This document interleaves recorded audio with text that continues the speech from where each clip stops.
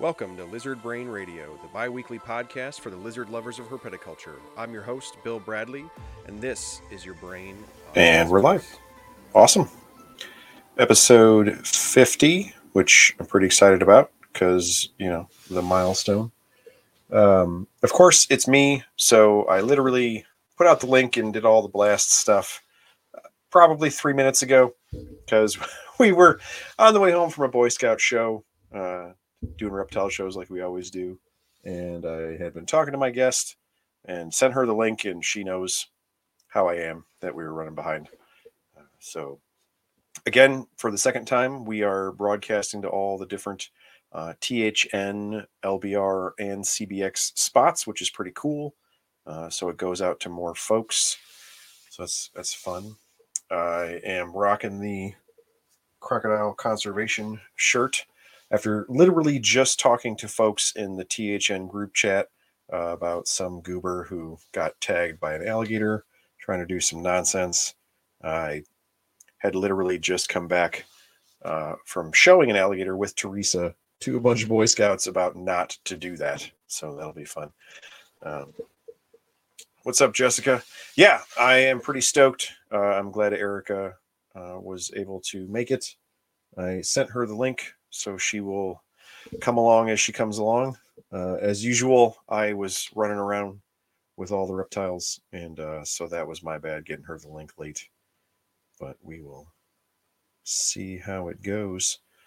I posted in the little blurb for the show notes type of thing that NARBC is next week, so I'm pretty stoked about that.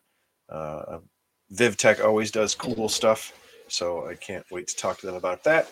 And I'm going to be back in the Illinois area for the show. I probably will only be there on Sunday, but we'll see how it goes. I will likely miss the auction, which sucks because that's one of my favorite things to do.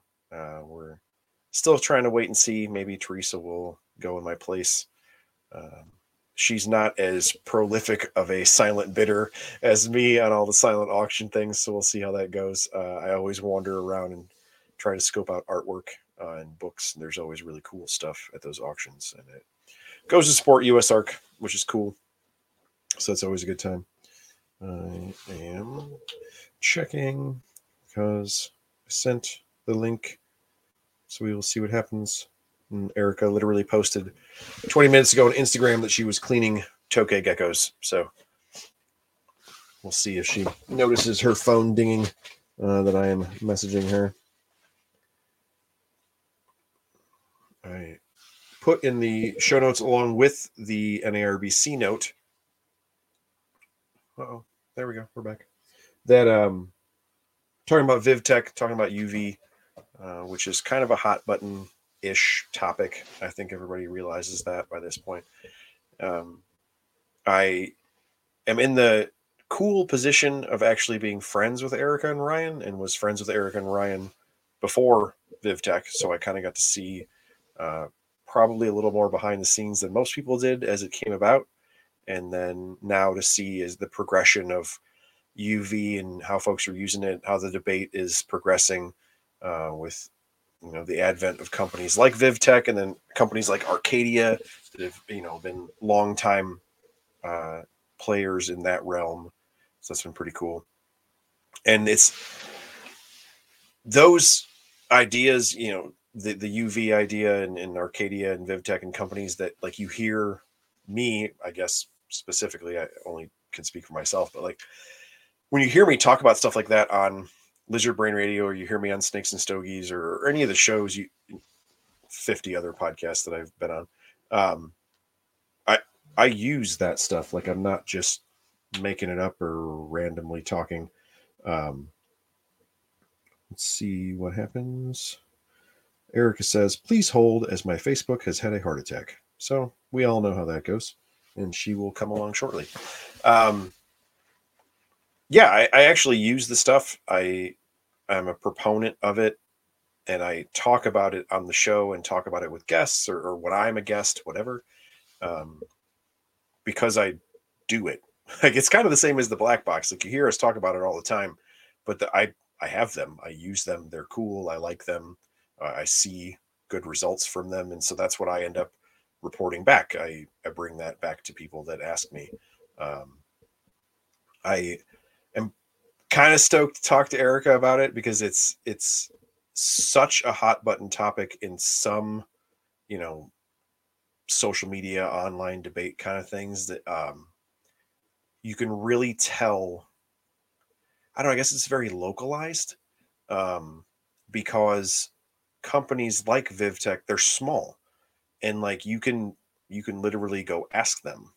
And so that's one of the cool things I thought, and I was hoping to kind of um, broach that in the podcast idea of we always have the group chat. You guys always ask questions and kind of come out in force, which is cool. But I specifically mentioned NARBC because like Eric and Ryan, we all live around here. Like they go to those shows. Ryan goes to bunches and bunches of shows, but they're accessible people and are the founders and face of that company. And so I just think it's cool that like there's a debate about UV or debate about the lights or debate, I don't know about this, that, or the other thing. And there are questions and whatever. You can just go ask them. Like they're literally standing right there at NARBC or any of these other shows. And I've always thought that was cool because when you, in the same vein as the animals, when you go to a show as opposed to buying online or sometimes maybe even buying in a pet store, you can stand there and talk to a person who can tell you, oh, I hatched this out or I got these babies or what have you. And that's like always been the big pitch or the big idea of the social aspect, the interpersonal aspect, and things like that of why people like reptile shows. Okay, cool. Now this is that thing, but for equipment, for lights, or for whatever the case may be. Redline Science, when they came out with all their tongs and stuff, you could stand there and talk to them like, hey, what'd you do? Why'd you do this? Where'd you get that idea? And you can meet that person and speak to them. Venom Life Gears, the same idea. You talk to Woody about the hooks and stuff. That guy's standing right there, and that's the dude that made it. So you can just go ask him. I've always thought that was super cool. And this Vivtech in particular was doing something new and was doing something a little hot button with the whole UV thing. And then you had people online, and then they would come to people like me as well, because I'm a proponent of them. And so people would want to ask me questions and, well, why this or how that, or what do you use about this light and so on and so forth. And they're accessible. You could just go ask them, they answer their social media or in person at shows and things like that. And I've always really enjoyed that. Lance, I know I'm trying to bring her on. I got that. The professor picture. I saw that too when she sent me that. I was like, really, dude? To her credit, she did give me two choices of picture, and one was much more of a professional headshot, and the other one was the professor, and I went professor. So I did pick the professor headshot, but she is the one who sent it to me, so it's not my fault. No, I'm pretty stoked on that front. I think it's funny that she sent me that because of all the research and all the things that have gone into what they do. I don't know, that whole thing. Like it's a pretty hardcore debate, and then when you read the science on it, there's not much to debate. Like it's a really interesting topic. I'm glad that they made the leap with their company when they did, and I'm glad they did it the way that they did it. And so I hope it continues to progress. I do think it's funny that she picked a photobiology book to share for her picture. That was pretty good. My phone keeps buzzing, so I assume she's fighting the good fight with the electronics. Ooh, since I am bringing Erica on, and I do have local folks that listen to this, or if you're not local and you're going to be around, the Wildlife Discovery Center in Illinois is a small zoo. Oh, I heard the beep. There she is. She exists. Hey. I got it. What's up? I'm plugging the Wildlife Discovery Center real quick. Ooh, nice. Because it's something Erica just had on her social media. The Wildlife Discovery Center is a small zoo in Illinois that is closing its doors and had a killer reptile collection. And a part of their closing is that they are moving enclosures and some different things. And a lot of the enclosures already have their built-ins. There's a lot of equipment. There's a lot of really cool stuff. And if you are a herp history kind of nerd, especially with NARBC Tinley coming up, stuff in the Midwest, different things that people have seen over the years, as those enclosures are moved out of the zoo, private people can now own some of those enclosures and kind of be involved in that, be a little part of the story or have a piece of that. So that's something for folks to be aware of, especially if you're going to end up in our live chat or you're going to end up listening to the episode and go social media stalk one of the guests like everybody always does. If you're looking at Erica or Ryan's pages, they were both talking about it in stories and posts and things like that, helping out the Wildlife Discovery Center. So that was really cool. You're here. Hello. And I am. Are we live? Because then I have to tell Ryan that I'm live. You are live. Happened. I just stuck you right in.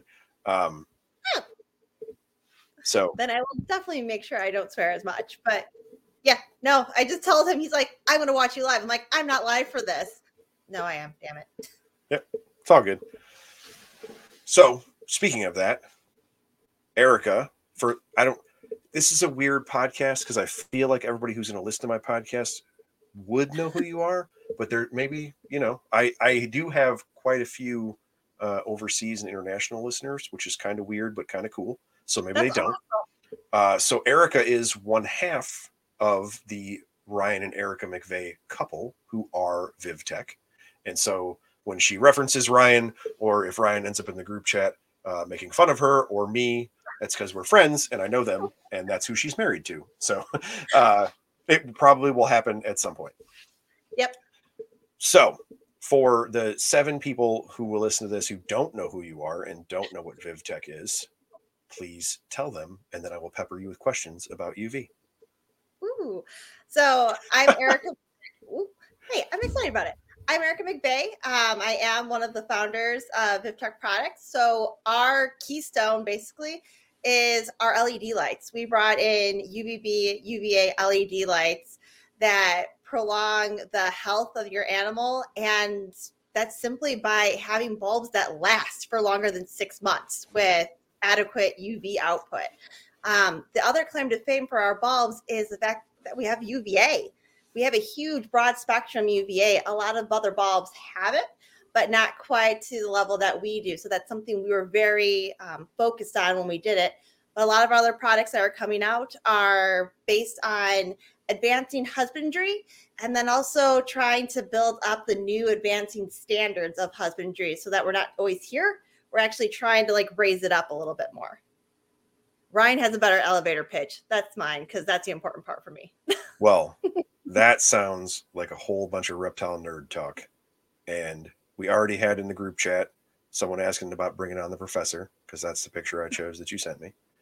So given that you're talking about UV and health and all this nonsense of bettering reptile care, it sounds like, and this is fun because I know all about you and we're friends and I get to I would say this is I'm it sounds like you might have a background that might give you some insight into healthcare about reptiles and maybe why that's important.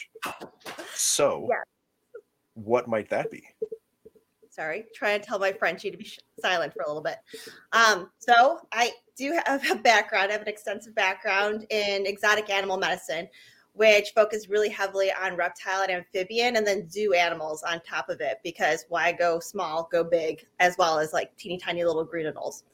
But I have, oh my God, it's been 15 years or something like that. I don't want to do the math, Bill. Don't make me do the math. It's going to make me cry if I have to do the math.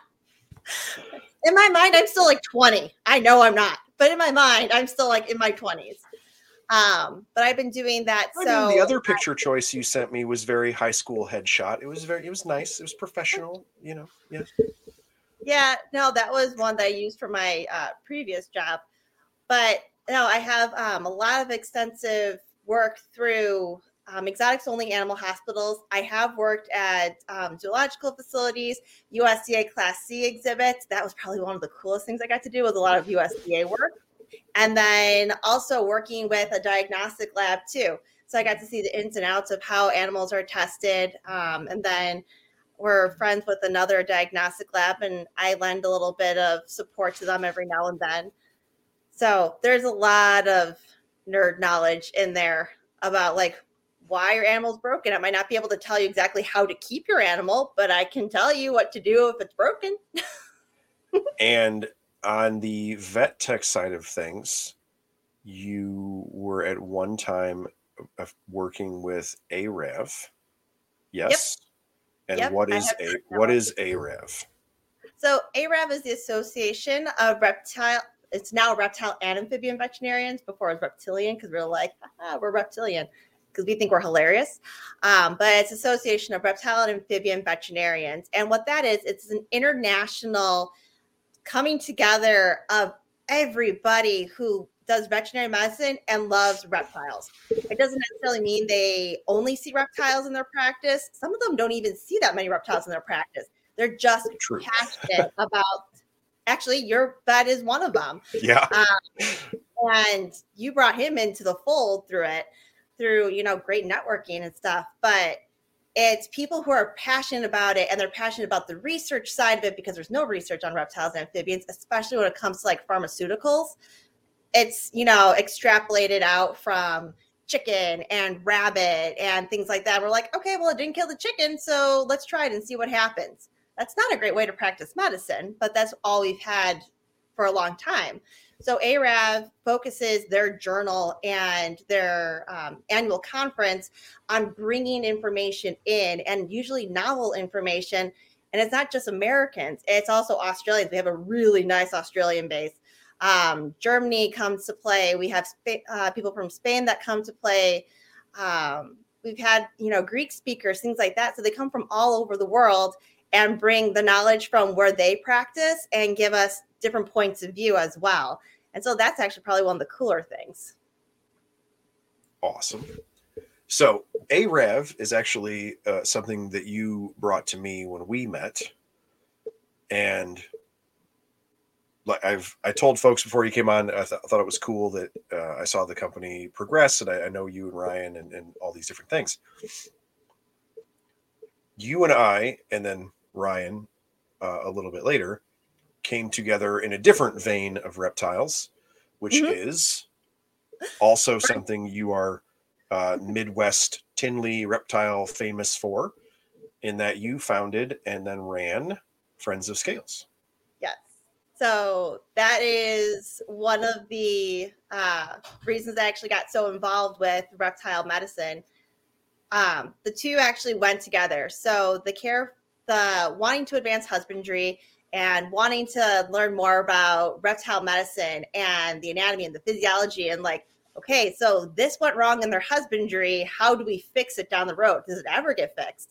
And we learned so much about reptile medicine through having Friends of Scales Reptile Rescue. It actually brought in a lot of veterinarians in the Midwest to reptiles, because they would come to the clinic that I worked at, which was Chicago Exotics, and they would do like internships or externships technically, and they would be exposed to all my reptiles. They'd be like, hey, here, fix it, figure out what happened to it, because they said it's perfect and it's not. And so you got to see firsthand the differences that UVB and UVA made in these animals. Hypervitaminosis A, so when people are over supplementing vitamin A, or even when they're not supplementing vitamin A, how that actually affects the uptake of vitamin D, which then, causes that whole cascade effect of everything going to hell in the calcium situation. So it was really interesting to see how all these parts played together, and then how by improving one part of husbandry, we were able to fix these animals and stabilize them and then adopt them out. So that was actually, it's not something that is like across the nation, but for like Illinois, Indiana, it was probably one of the bigger things for inundating a lot of new veterinary students into reptiles. For sure. So I bring all of that up because I forgot it. no. So like before you came on, I was telling people like, so I talk about different stuff on this podcast, and then when I'm a guest on other podcasts, and just in general, like people know me, like I use Zoopoxy, and then Mike Stefani talks about it, and we build monitor stuff. People know that I talk about black box cages because they sponsor the network, but then I'm the guy that like, no, I actually have them, and then like I did videos about them, and then I talk about you guys, and like all over Teresa and I's social media was Friends of Scales, and then now there's Vivtech stuff and all these different things. And from the my thing was from the perspective of like I was talking to you, and then I put in the show notes like, you know, Tinley's coming up, so I can talk to you guys about that. You always do cool stuff, and ARBC, and like that's kind of our jam because we're from here. And in herpeticulture, it's a big deal because it's NARBC, but it's like our local deal. And I have always thought it was cool because the idea being, you know, you go to reptile shows because you can talk to the breeder and see the animal and all these interpersonal interactions. And then you guys did Vivtech, and it, to me, it's a little weird because I'm friends with you, so the interaction is a little different, but like the idea is the same. Like it's not big box store type of thing. It's the same like caliber of product that it's, you know, it's electronics, it's a new thing, it's technology. But I can literally stand here and talk to you in person, and you're not like the Vivtech rep. It's in your living room. So it's not like it's in my dining room, technically. Yeah. Sorry. I just like it was very different to me, or I guess I saw it in a very different way. Because I am also pointing at children off screen. But like my thing with it is because I've had people ask me, selling light bulbs and like it's a sales pitch and sitting there, and it's like, well, it's a business, like you got to make money.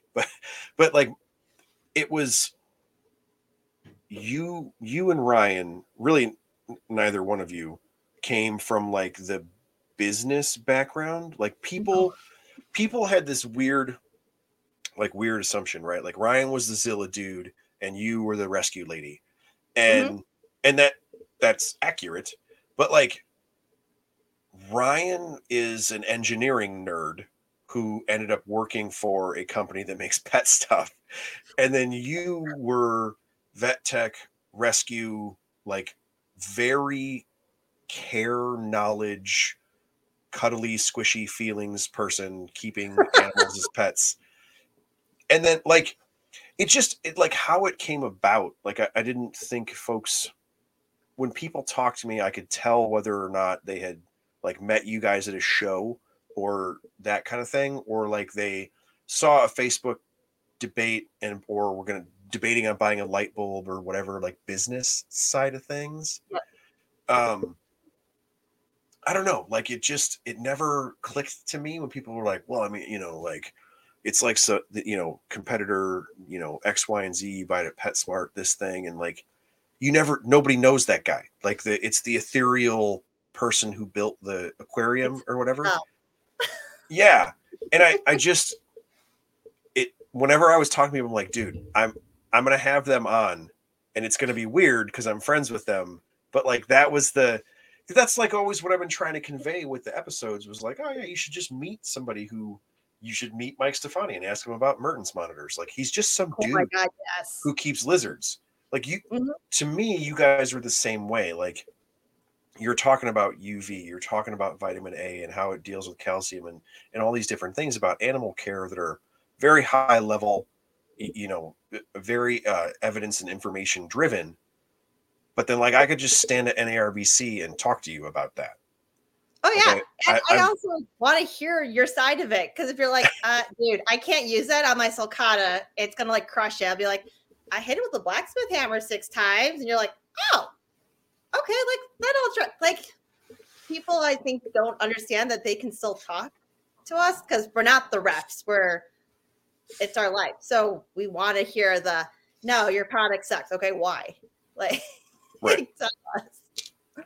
So in that vein, I guess, like, how has that gone for you guys through this process of, so you release the product and now you have some different things which are pretty cool and but are not necessarily like UV specific light driven. You're going in different angles, which is fun.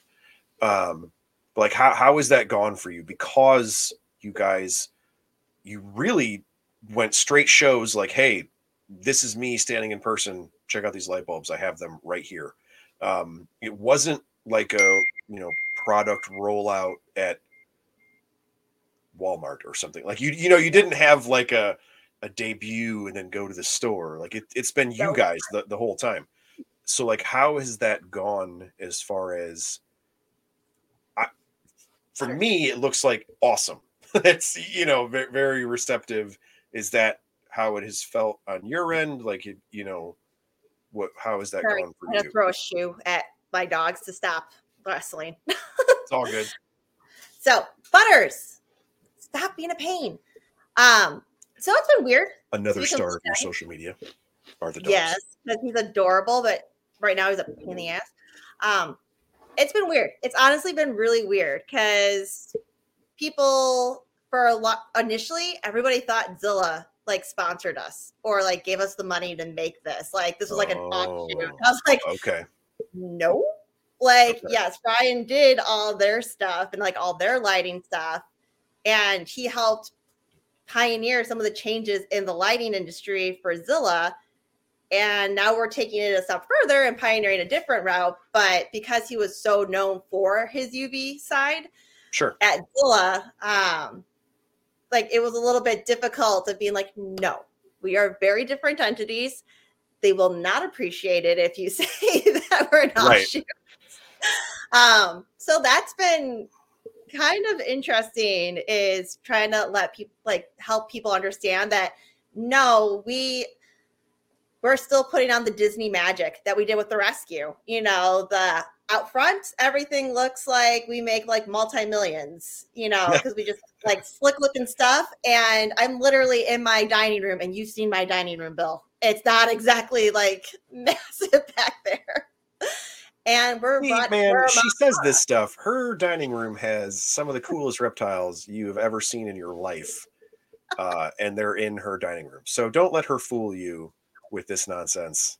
It's also packed full of light bulbs, but it has a lot of really cool reptiles as well. So yeah, and that's been a really interesting turn, is that people do, like, when you start selling products, people all of a sudden take everything you say with like a massive grain of salt. It's not a little grain of salt. It is like a massive grain of salt if they hadn't met you before. Sure. Whereas when I was doing like the rescue or the clinic, people just assumed you were telling the truth all the time. We're like, oh, okay. Like, I don't understand where like the misconception is, because there's a lot more lying probably on like, the moving animal side of the world, even in breeders and stuff like that, than there is necessarily. I see with that. Yeah, I get what you're saying there. So I don't know. It was kind of interesting where people viewed like the sincerity and how they viewed the sincerity. Okay. We've also been getting a lot of interesting kickback, and I'm going to call it out, from the reptile lighting group. They do not like us, which is understandable. Like, we're new. And there are some bulbs that you can get off like Alibaba and stuff like that, or even on Amazon now. I actually just bought a whole bunch of them. Oh my God, people, shut up. Sorry, my thing keeps beeping.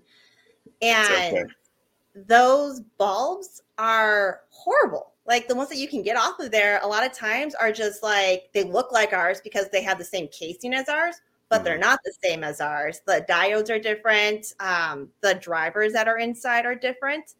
And people just assume that we're taking those bulbs and then just slapping a really nice, pretty label on it and kind of like snake oiling them. Right. So that's been a really interesting problem to have. I have heard the same thing. And I don't know. All of these conversations are weird because I know you guys. But I like it because I talk about your stuff and I talk about stuff that I use, and so people question me on it, which is cool, but I maybe not like as hard as they would question you guys, I guess, like because I don't work for you or whatever. You can. Right. So it's, I don't know, I guess it's just a different vibe, I suppose. But what I thought was really interesting with that idea of, because when you and Ryan were first doing stuff, and Ryan was trying to figure all this out, and you were working like crazy to fund his insane idea, and he was talking to me and going back and forth in the idea of, so here is my understanding of how this kind of works, right?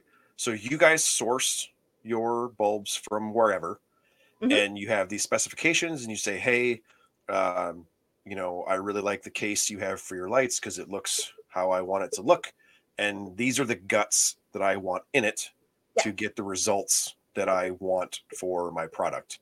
And then some whatever place manufactures it how you asked. It comes to you. This is the thing that you asked for, your brand, your specific construction. So it goes in your branded stuff, and then I buy it, and it's in a box that says your stuff, and that's what I get. And I don't understand like how that doesn't make sense to people. Like, so when and what's really, I don't know, this all goes back to like those people in Facebook groups or wherever. I've met people in person who asked me about you guys. It's so obvious that they did. Like, I was like, dude, just go to a show and ask him. Like, take a par meter, buy a par meter from somebody else.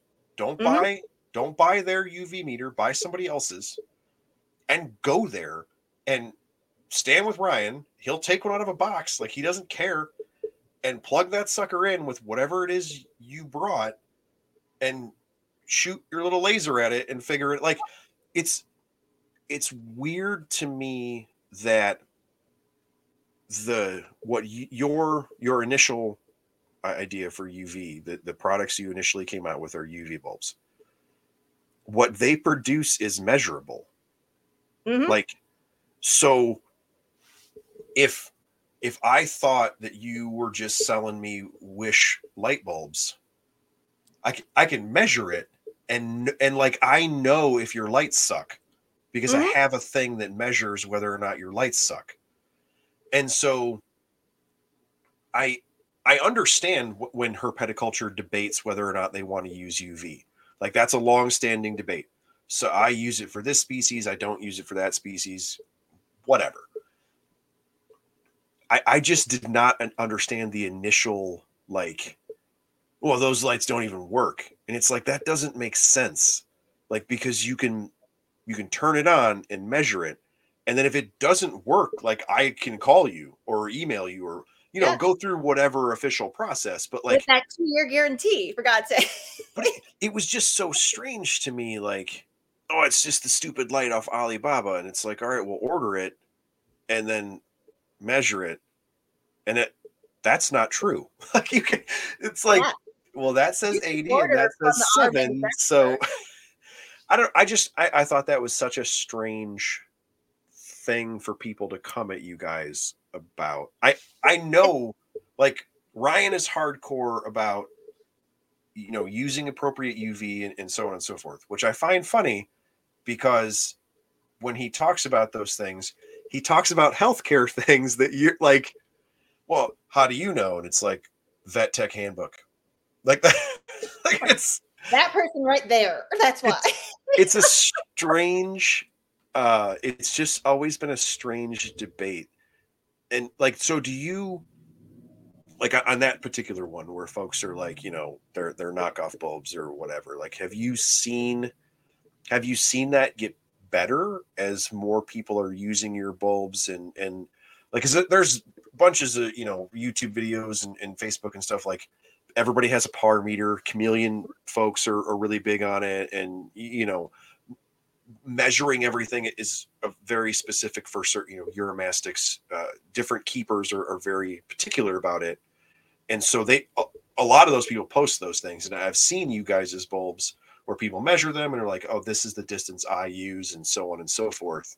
And so, you're showing these things in practice. So have you seen that part improve now that more people have access to them, or?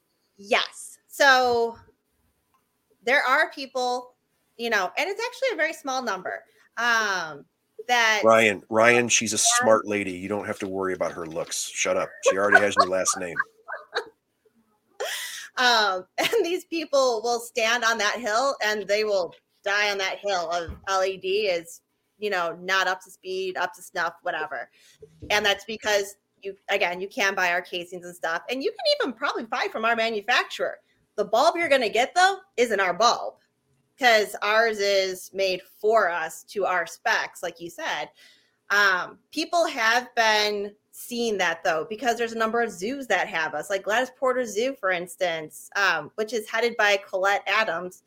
And if you don't know who Colette is, good Lord, you guys got to go and look her up. She's absolutely, and she was actually featured, I think, on USARK's Florida International Women's Day, too.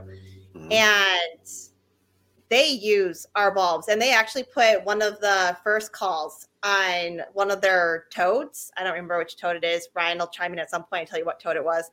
And the head keeper for reptiles actually sent him a text message and was like, toads don't bask. What is this thing doing? And you turn it on, and it'd be like, oh, and it comes out, and it basks. And then if it's off, he goes, done, and he goes right back. Doesn't care. He doesn't come out for any other reason other than bask. It's amazing what people are starting to see, and they were a little bit hesitant about it too. Because again, it was we've heard, and there are LED bulbs that suck horribly. We had one, I think we told you about this, Bill. We had one when we were first starting because we were looking for bigger casings because people want bigger bulbs. No problem. We're working on it, trying to find, and we're looking at a bigger casing. So we got a prototype in, and it was like on the UV meter. So the UV meter, the UVI index meter, read it at like, this is what it is. The UV meter read it as, this is what it is. And then when we put it under an ocean optics spectrometer, it showed up like huge amounts of UVC.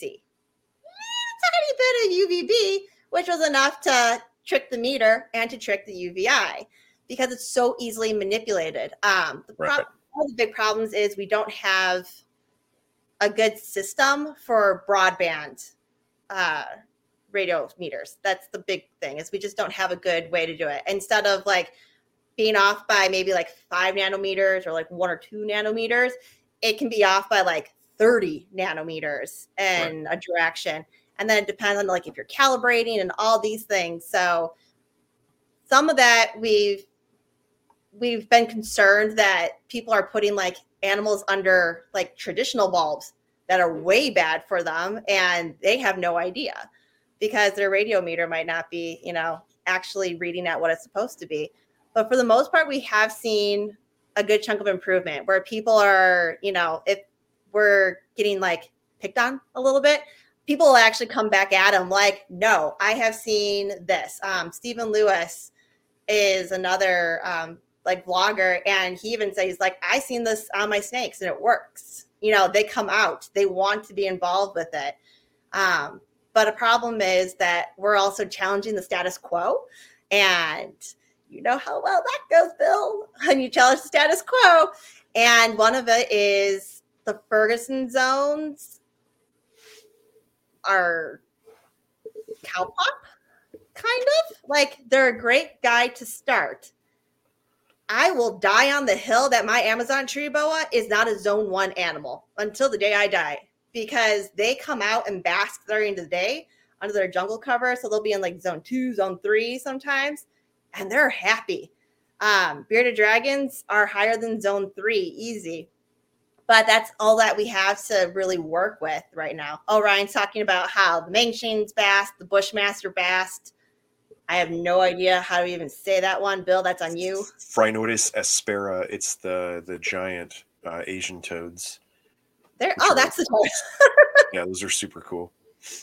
Yeah, and so. And I will tell you that I have owned that species, and they bask and they seek UV. Just saying. See? I don't own Gladys Porter Zoo, but I have had really big toads, and they do seek UV. They're amazing, and we've had a couple of other ones. Even Josh's Frogs carries us. And I'm sorry, if Josh's Frogs is endorsing you and it's like, hey, we're going to take a chance on you, chances are that's pretty good, that you're doing something right and they believe in you. Like Nikki Smith will die speaking UV for us. She absolutely loves our product and tells everybody about it all the time. So I did have a question about that. Not them specifically, but do you notice, or have you noticed, I guess, as this has kind of progressed forward, so the people, because you guys do so much at shows, I feel like, well, and I know you do a lot of online stuff too now, but like, I feel like that model would give you pretty immediate feedback, or a better idea for trends, I guess.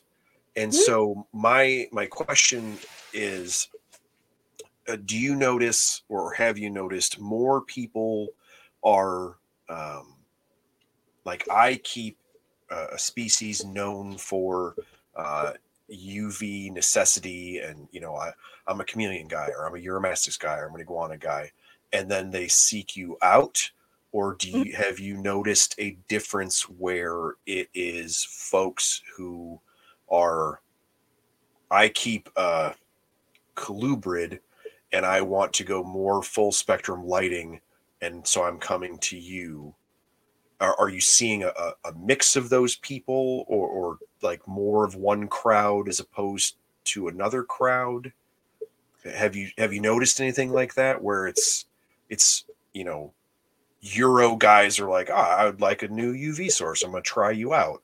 Or it's folks who are, because naturalistic and full spectrum lighting is kind of catching steam now, and you guys are obviously on social media a big part of that.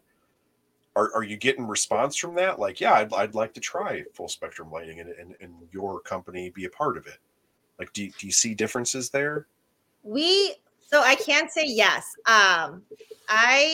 In my mind, and I didn't even tell this to Ryan, like I had an idea of like what kind of people we were going to get. Like I thought for sure we were going to get a lot of Chelonian keepers. So, because those guys really like really on top of it, whether they're a breeder or a personal keeper, usually that's I do like that too. Just saying.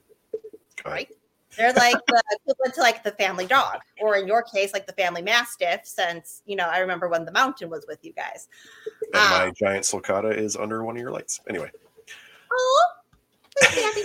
Oh, so like I thought for sure it'd be like a lot of Chelonian keepers and a lot of like the larger monitor keepers. Like monitor keepers would definitely be on it, because it's a hardy bulb that can't get pulled out of the socket. It doesn't have the flicker rate that drives them completely batty. And it has, again, such a longevity for the UV. So we thought for sure this would be something that we'd see I thought for sure there'd be something we would see more of. And I can tell you the people that are actually coming to us the most are dart frog keepers. Like right out of the blue, they were one of the first people to adapt to this technology. They're like, yeah. So I'm convinced that dart frog keeping is like the equivalent to saltwater keeper. Oh, yeah. Yeah. That's next best thing. Let's go. I 100%. Heard from this guy, it's great. We're on board. I'm like, that. Okay, sure. For sure. And then ball python keepers. We have a lot of ball python keepers that are purchasing. And I'll get emails saying, I have a ball python in this size enclosure, this size enclosure. What do you recommend? I have a ball python, group. Like, can I daisy chain them together? Well, you can't daisy chain them, but if you get like those, elongated like cords with like little strands that come down, it's kind of like daisy chaining. You can put all of those across it, and you can do like a whole grouping of them. Yeah. So we've been seeing a lot of those, and like one also just keepers. we have some breeders that utilize us, but they have to transfer like everything over from like a different system. Yeah, if you're a system person, yeah. That makes sense. It's a lot of keepers who come to us because they're doing bioactive, or they come to us because they're, you know, their bearded dragon now lives in a 6 foot by, and I'm not even kidding, this was an email I got. It's a 6 foot long enclosure. It's like almost 2 feet tall, and then it's like 2 feet deep. And I was like, yes, that is awesome. And she's like, it's got plants and it's got this and it's got that. I'm like, you're so cool. Like, yes, grab our bulb. But those are the people that are coming to us. And then the zoos are coming to us. So it's a little bit interesting. It's not where I thought we would be. I thought for sure it'd be a lot more like the Chelonians, the large monitors, and it went the opposite way of where I thought. So do you think, because I see that also. And I was just wondering if you guys saw something different from what I saw. So that's cool that what you saw kind of mates up with what I had seen social media, herpeticulture style. Do you think that like, do you think maybe that plays out because they're LED and they're small? And so do you think that the people, like, because if you're a big lizard, tortoise, iguana person, you are so used to huge flood bulbs, hugeness and big things, and they smash stuff, and it's more of a perception thing, you know, whereas if you size queen situation, yeah. But like to me, when I initially saw Dart Frog people go for you guys, it's like, well, yeah, small LEDs, you know, heat sensitive things, like it's very system, or to me, it seemed very system friendly. I put you guys' stuff in Arcadia bulb holders, and I can just screw them in wherever I want, and they're little, they don't mess with the heat. I can just bang them out all over the place. The flip for me is I do the same thing, but also over giant stuff. So like over a rhinoceros iguana, I actually have them in domes over the green iguana, but I just stuck it right in with the giant enclosures, the same as I did with the small. I obviously a more powerful bulb, but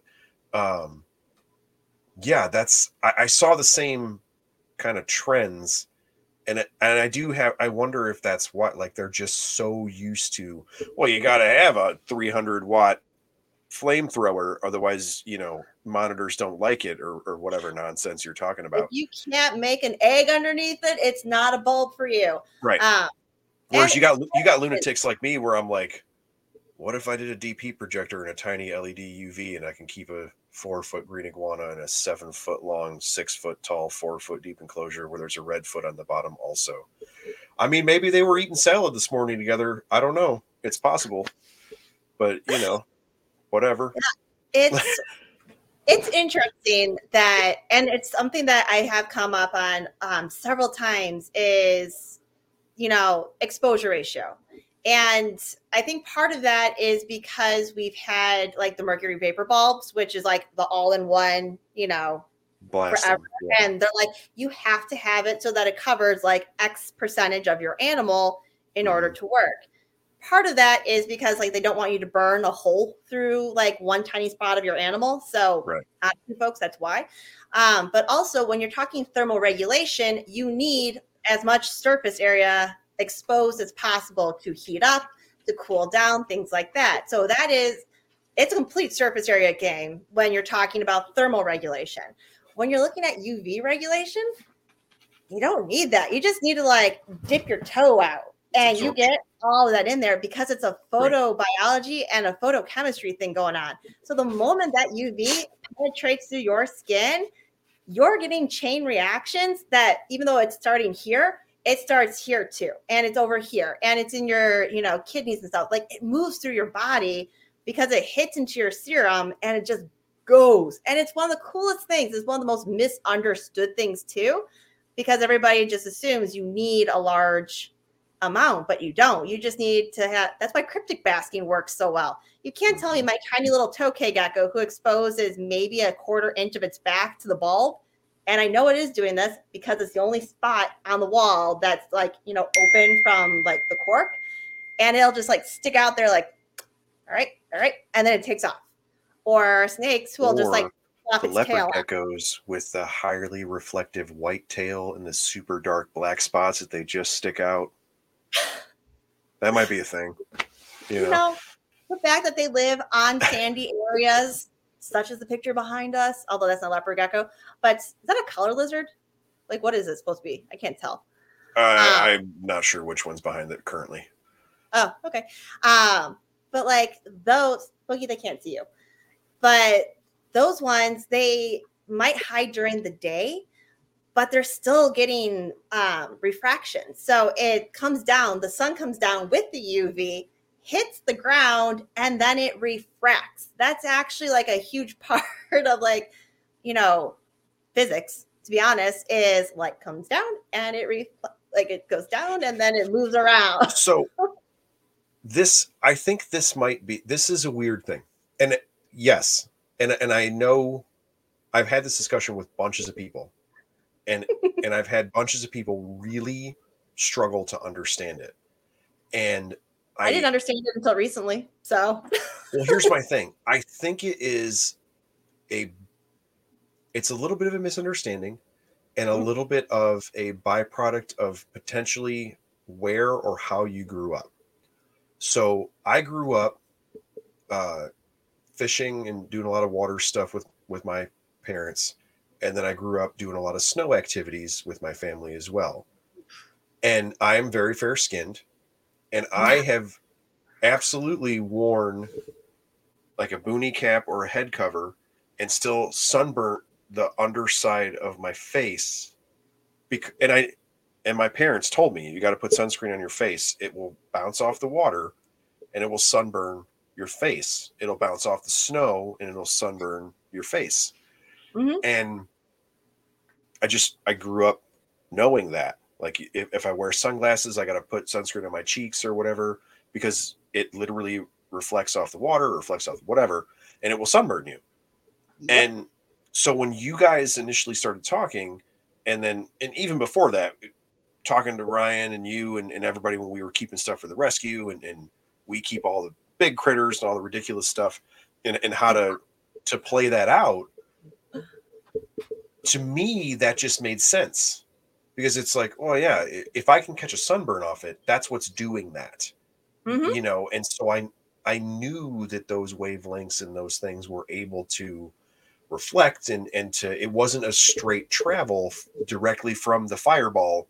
There were different ways to accomplish this. And when you guys initially started talking about it a lot more, because early on when you guys were doing a lot of posting, a lot of your posts were about cryptic basking, and there were some really cool pictures and stuff you guys had taken with some of your animals, and you saw a lot of really neat stuff. And you could see people in the comments and stuff that didn't quite get how it was working. And I really think that's a part of it, man. It's just like sometimes people probably struggle to equate their experiences to what is happening to their animals. But I think a lot of those people are using like their pets might be their exposure to like the wild or whatever.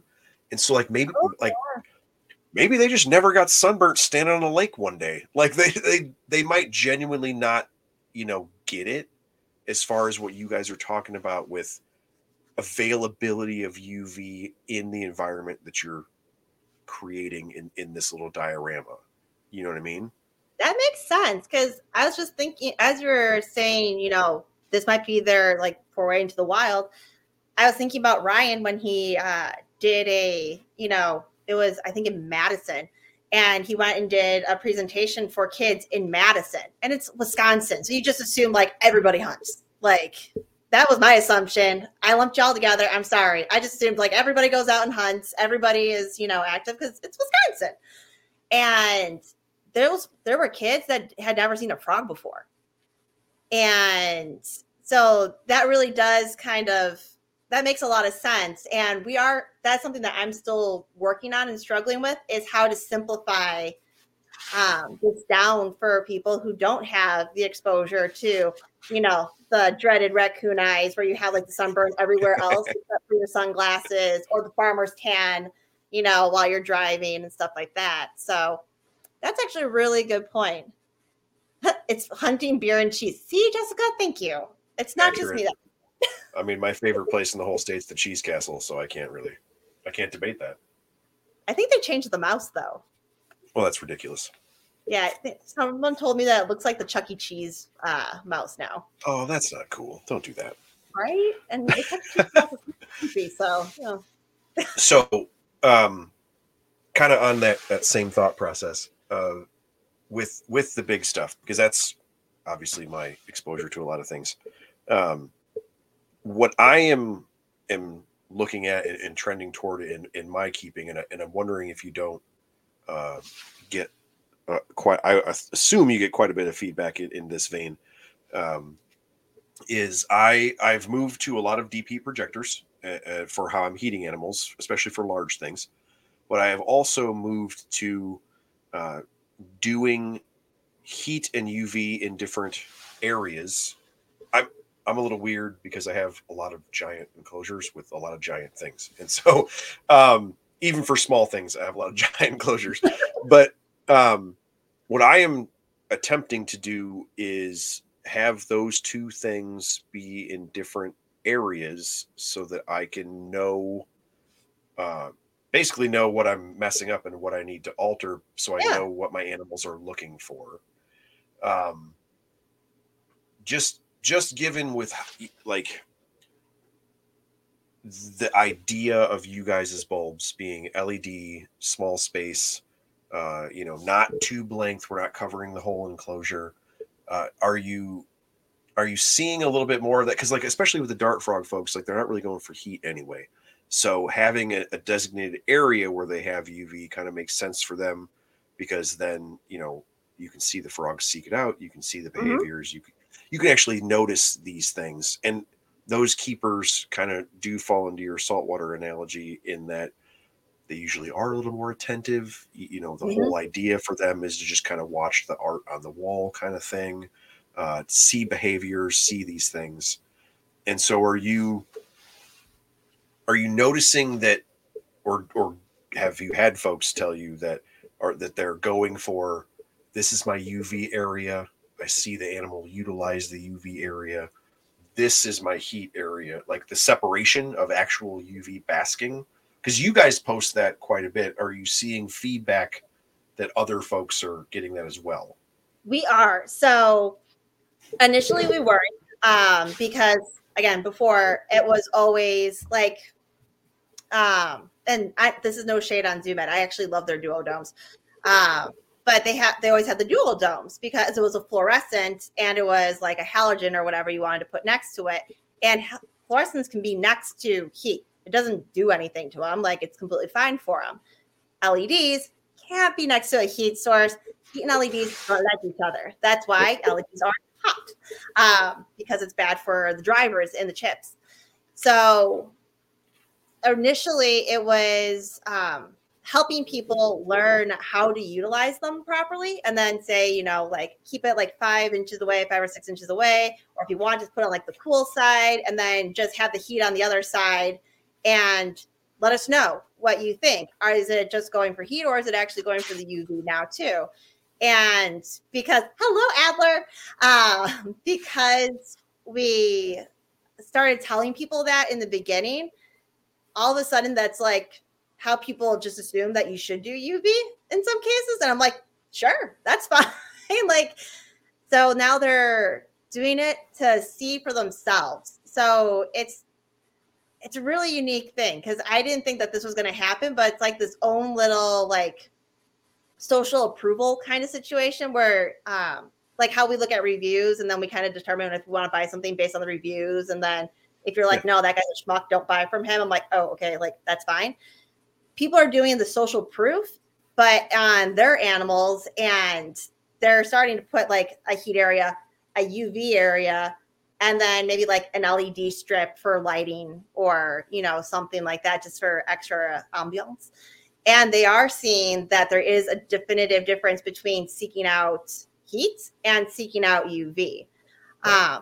So that we have been seeing that a lot more. And it's also really interesting that we're already starting to see a change in how people are setting their standards. It's not one area where your animal has to cook or get UV. It can now choose to, cook itself and be a happy little warm animal. And then it can move over and get the UV that it needs because it's not going to need the UV exposure as long. Right. So right, that's a tangent. We do have one question I saw. Let me go back to that. Was what bulbs would you recommend for carpet pythons or dwarf monitors? Ooh. Also, when do you think they'll have the bulbs in stock? Yeah, we get that. So they will be in stock at Tinley. I promise. They will be there. That being said, now something horrible is going to happen, so I'm going to knock on wood. But we had our actual manufacturer. We told them, so this is something I'm not supposed to share it, but we were talking to our manufacturer and we're like, hey, we have our big event coming up. Like the Tinleys are two of our biggest events, Sure. And we sure. told them that we're going out there and people want them and need them. And we don't have anything for these folks. And he's actually sending them fast, like as fast as they can get here. So it's going like on a plane and getting here really super quick. Because they want us to actually have them, because they have actually seen, our manufacturers do follow and they see like little tidbits, come up for like Vivtech and things like that. So Sure. See you guys, they hear our conversations and they also were very supportive. So they're making sure that we have our bulbs for Tinley. But back to the actual question. So carpet pythons and dwarf monitors, it completely depends on how tall your enclosure is. Because if you're going by the UVI, which there someday will be a better option than UVI, you have to kind of determine what you're going for. So if you have like a 2-foot enclosure, like a 2-foot tall enclosure, absolutely you can do like a midday blaze for all of those, depending on where your branches are and things like that. It all depends on where your basking site is in comparison to the bulb. We didn't do the whole one size fits all of like, this is only for desert animals. This is only for tropical animals. This is only for, nocturnal animals. Sorry, I couldn't think of the word. Crepuscular. That's the word. Crepuscular animals. We actually we use those names like first call to insinuate that this would be good for frogs, but also so that people would look at the back of the box and go, oh, like it's going to be zone 1, for the majority of it, unless it's like really up close. So maybe for my 2.5-foot tall, giant vivarium for my dumpy white tree frog, I'm going to use a jungle cover. So it honestly depends on the height. But if you let me know the height, I can tell you. So I actually did wonder that from what you were just talking about with and actually the comment that just came in about folks observing animals and how people keep. Do you notice, or I should say I have noticed, and I'm wondering if you guys notice it as well. I don't really know how to verbalize that, I guess. The using your stuff and how, you didn't say, use this bulb for this animal and it's kind of on you a little bit. Like you need to know what you're doing. You need to know what you're looking for. You need to be able to reason through it, and you're building an enclosure. Like it's a little bit more involved, I guess, to use this type of product, which it didn't occur to me because I know this stuff. Right. And so like I was telling Teresa, when you guys first were talking about this and I was messaging with Brian and, you're showing me stuff and I was talking to you guys and I immediately was like, DP projectors and these UV bulbs, I can keep anything in the world. It's going to change. I like freaked out and I was like, Because, dude, like, I keep giant stuff, and I keep a lot of stuff that needs UV, and I live in the Midwest, so when I heat stuff, it dries out, and, like, all these crappy things that are so hard for me to accommodate when I'm keeping these animals. You spray them, they explode. Dude, this fixes so, like, if I use a DP projector, and I use this thing, and I dig full spectrum lighting and plants and stuff anyway, so I already was doing that kind of stuff. Like, it fixed so many of my problems, and it let me do a lot of really crazy stuff that I'm still progressing through. I just wonder, like, are not enough people nerdy enough to get this, or like to like I don't understand how as soon as you guys made this, everybody wasn't like, we're done, let's go, we figured it out, like, onward. Well, look what happened when UVB bulbs were first created. Just straight up UV bulbs were created. They weren't well accepted at first. ZoomEd literally came out, created, and if anybody doesn't know this, ZoomEd actually created the first UVB bulbs, like, ever. Before that, we were just like, why does our stuff keep dying? I don't know why it keeps dying. Well, it's fine. And then ZoomEd came out and created the first UV bulbs, and everybody went, oh, they don't need it. It's fine. Like, they still had to fight that this was snake oil and it was BS. So I think part of it is new technology. I think part of it is reptile keepers, like the American public, to be completely honest, is pretty normal. They're just slow. Sometimes they're just slow to, make changes, because there are the people. So there's three types. There's folks who will buy something that's brand new at a premium because they want to be part of the new thing that just came out, or they truly believe in it. They understand it. Like, you are one of those. Then there's the secondary group of folks, which are happy to come up to utilize new technology and new products or new services, but they want to see the social proof. They want to make sure that, like, your animals didn't die, and then they'll use it on theirs, or, other bugs, and then come out with, like, maybe version 1.2. Then they'll jump on that train. And then there's the third set of people who won't utilize a new technology until it is basically forced upon them. Most Americans and most consumers just in general fall between A and B. And then there's the C group, which is like I miss my flip phone. Like, right. If you've had that conversation, you might be closer to C than you think. Right. Because, the flip phone didn't break. It didn't do this. They knew their flip phone, like, inside and out. They knew the capabilities of it. And then when you switch them over to, like, an iPhone, they're like, holy cow, there's a lot of things this thing can do. Right. So, I think that's a part of it. I don't think it's willful ignorance. I think it's just, if you looked at other purchasing they did, that's probably similar to what, they've done with other electronics and things like that. Sure. I just, man, I don't know. When I hear you say something like that, like, if you could tell me the height of the enclosure, I could tell you the bulb. And it's like, agreed. You could go to Vivtech and read which bulbs they are, and then you could read a book about carpet pythons. Just build it. Like, I don't know. I just, man, I do wonder, though. Want to spend their time nerding out or has access to some of the books that we do. Like, you have a huge library. I have a huge nerdy library. Like, my photobiology books are one of my favorite things to read. And Ryan's like, I will fall asleep reading it. Like, so just give me the cliff notes. We're cool with that. But I do wonder if, like, some of the pushback you guys see on social media is a little bit of that. Like, it's, like the Dunning-Kruger effect. Like, when you know so little that you can't understand how much you don't know. You know what I mean? You know just enough to become dangerous. Yes, right. That's just enough to cause a problem. Right.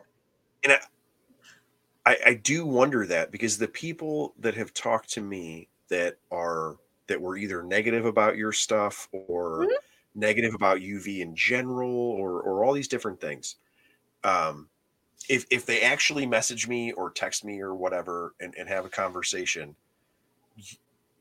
almost universally at the end of the conversation is, oh, okay. Like they get it. You know, I cannot think of someone who has talked to me about this stuff and at the end been like, you're dumb and I'm not doing that. Like I've not, you know, I have talked to people that were like, I need to phase it in, or, you know, like they couldn't buy 50 bulbs or whatever, you know, like normal stuff, you know. But I've not run across people that are just like, no, you know what I mean? You see that on social media, where in the echo chamber group nonsense, you get the crazy no's. But then when you talk to those people individually and are like explaining, you know, what it is you're doing and so on and so forth, like I've never not had someone have the light bulb moment. You know what I mean? Light bulb moment. Right? Pun intended. But I don't know. I just like, do you notice that? I mean, at shows, I would think, like, do you guys spend a lot of time explaining, you know, if it's an arboreal enclosure and like literally just going through the mechanics of setting up a vivarium and that kind of thing, as opposed to like pitching UV bulbs? Like instead you're more like coaching animal care, I guess. Originally I personally struggled with my role in the company because I was like, I don't want to just, like you said, pitch things nonstop. And, you know, Ryan and I talked about like how's the best way to approach things and talk to people, because we didn't want to be like staunchy and be like, here, this is the whole thing. Like, yeah, we might have like the opening spiel that we tell you because it answers like 80% of your questions right off the bat. And like that helps. But you're right. Most of it is actually just coaching people through animal care and completely nerding out about like the things they're keeping. We have one person who's like, I have like a 4-foot tall enclosure for my green adults. I'm like, you are the coolest person ever. And, you know, how they can mount these in the enclosure and things like that, because it's not going to burn them. It's not going to destroy them. My Amazon tree boas, for goodness sake, curl up on them, you know, when they want to perch that's closer to the mister nozzle because they like to drink out of the misty nozzle. Ooh, so, and that goes back to, there was a question in the live chat about a cover for the light. Oh, no, you do not need a cover for the light. Because, and to be completely honest, so I don't know if this is something that's common knowledge either. It's out there, but I don't know how common it is anytime UV is going through, any light really, is going through like wire mesh, chicken wire, anything like that, it is filtering out some of your UV. So it takes down, like in some cases it can go down to like 30%, or not down 30%, but it takes it down like 30%. So you have to increase the strength of your bulb. Or you can just mount it internally. If you're mounting it internally, you don't have to worry about it. These are not easily to pull out. So they're not, what are they called? G9s, where with the 2 prongs. Yep. So they're not like that. They're not where the animals can just like flip it out like our spinulosus used to do. These are E26, 27 screw in. So you just go into any kind of socket and turn it on. They are metal casing. They are tough as nails. Again, I hit it with a blacksmith hammer 6 times. And the only thing I did was dent the connector. And I finally shattered the glass, but it wasn't even a shatter. It was like a crack. It wasn't even like satisfying, which irritated the tar out of me. I wanted like the big poof moment, and it was like, oh, okay. But I'll put that video up at some point for you guys. I have to edit out all my cussing. But these ones, they can be misted. They can be hung on by the animals. And as long as your mount that you put in there is sturdy, they're not going to go anywhere and they're not going to affect it at all. So that is one of those. That's one of the cool things about our bulb, is that you don't have to worry about them burning themselves. Like you don't have to worry about your animal like cuddling up against it and then burning themselves. But I have a brittle python that just hangs off of it. So yep. And because you'll notice like they'll keep their body like almost all out of it, and then every now and then like a roll of like coils comes over, or like the tail. So mine is on the, you guys who are listening can't see my hands, they're literally above my head. That makes no sense in an audio format. it's the socket that the bulb is going into, and the thing is just all over it. And yeah, and then occasionally it'll like swing down underneath of it. But yeah, you can absolutely tell that it's the body of the animal is outside of the beam itself, and it's just, you know, trying to hold on to the little ridges and stuff around the edge. Yeah, it's really interesting. And when we talk to people at shows, we are talking about care and husbandry and, you know, the importance of UVA. That's actually one of our big driving things, is the importance of UVA. And I'm going to call it out. I'm going to put it into the universe. Yes, there is one study, one, on LED lights. And it wasn't our bulb. It was the other bulb. And I can guarantee you, if you know who I'm talking about, you know it was their bulb, but it wasn't even their bulb. It was a prototype of that bulb.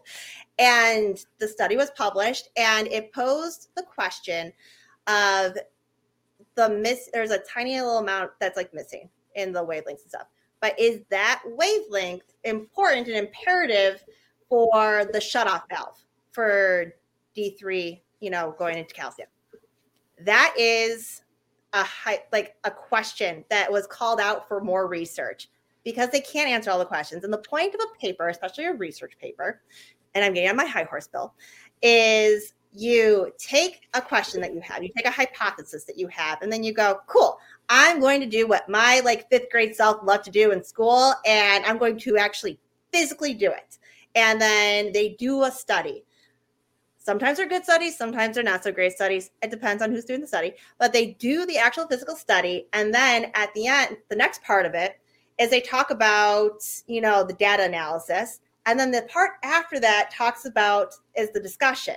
And that's where they go over what their findings were, and then what's statistically significant, what's not statistically significant, and then what problems may have been there, and then what their theory on those problems are, because it's calling more people to research. And that's what those papers are for. It's to open a doorway. It's not a like shut book where, you know, one study and like that's it. It's calling for more studies. It's calling to build off that information. And part of that was they want to build and call people out to do more research on what each of these like sections actually do. And do they mean something? Do they not mean anything? So we're always learning. And that's part of what you're going to read in those papers. So I just wanted to address that, because I'm pretty sure that question is going to come up at some point, that no, it wasn't on our bulbs. It was on a different bulb. And it's only hypothesized that hypervitamin D can occur with a bulb, but to date there has not been any hypervitamin D caused by a UV bulb. So I'll be impressed if that happens at some point. Adding into the diet, you absolutely can, you know, screw up that balance. But from a bulb so far, there hasn't actually been any published studies on it or findings on it. So that's something to kind of take into consideration too.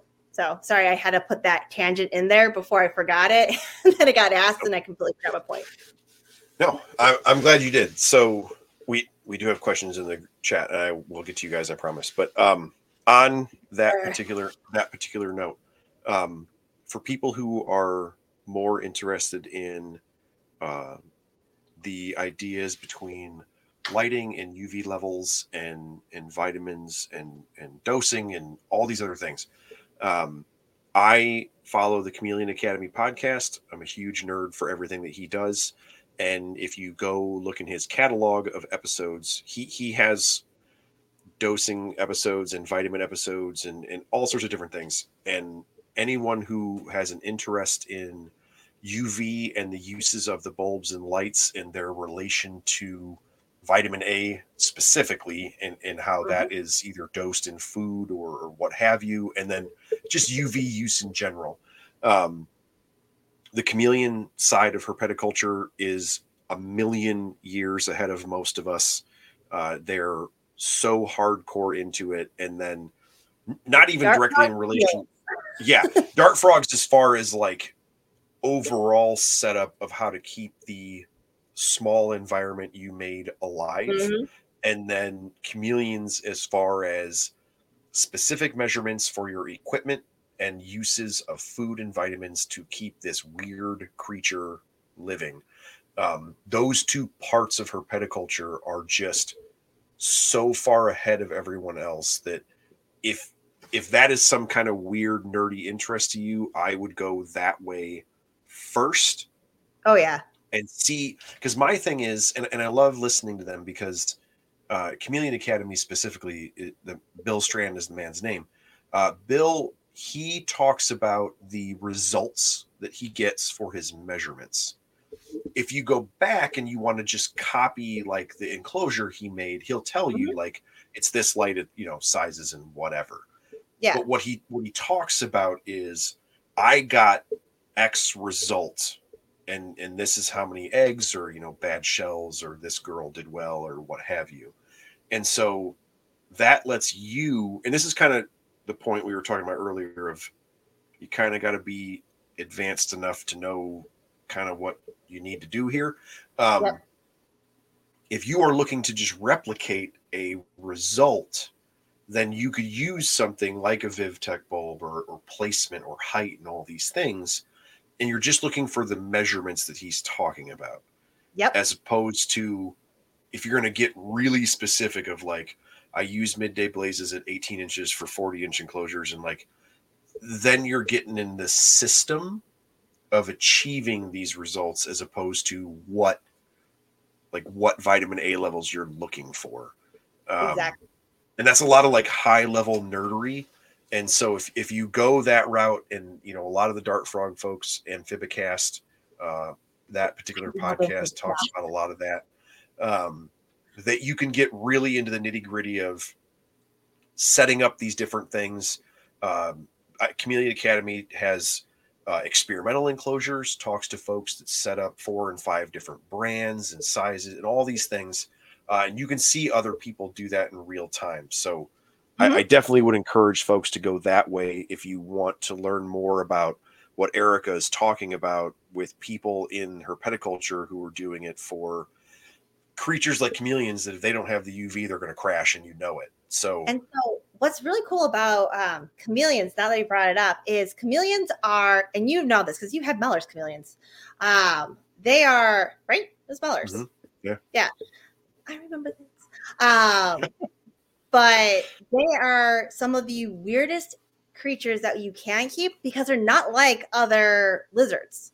Yeah. Like they looked at lizards and went, no, we're going to do this instead. So they're super picky on their, humidity and on their vitamins that they need. But like even on the amount of like fat versus protein that they need, like it's a whole cluster.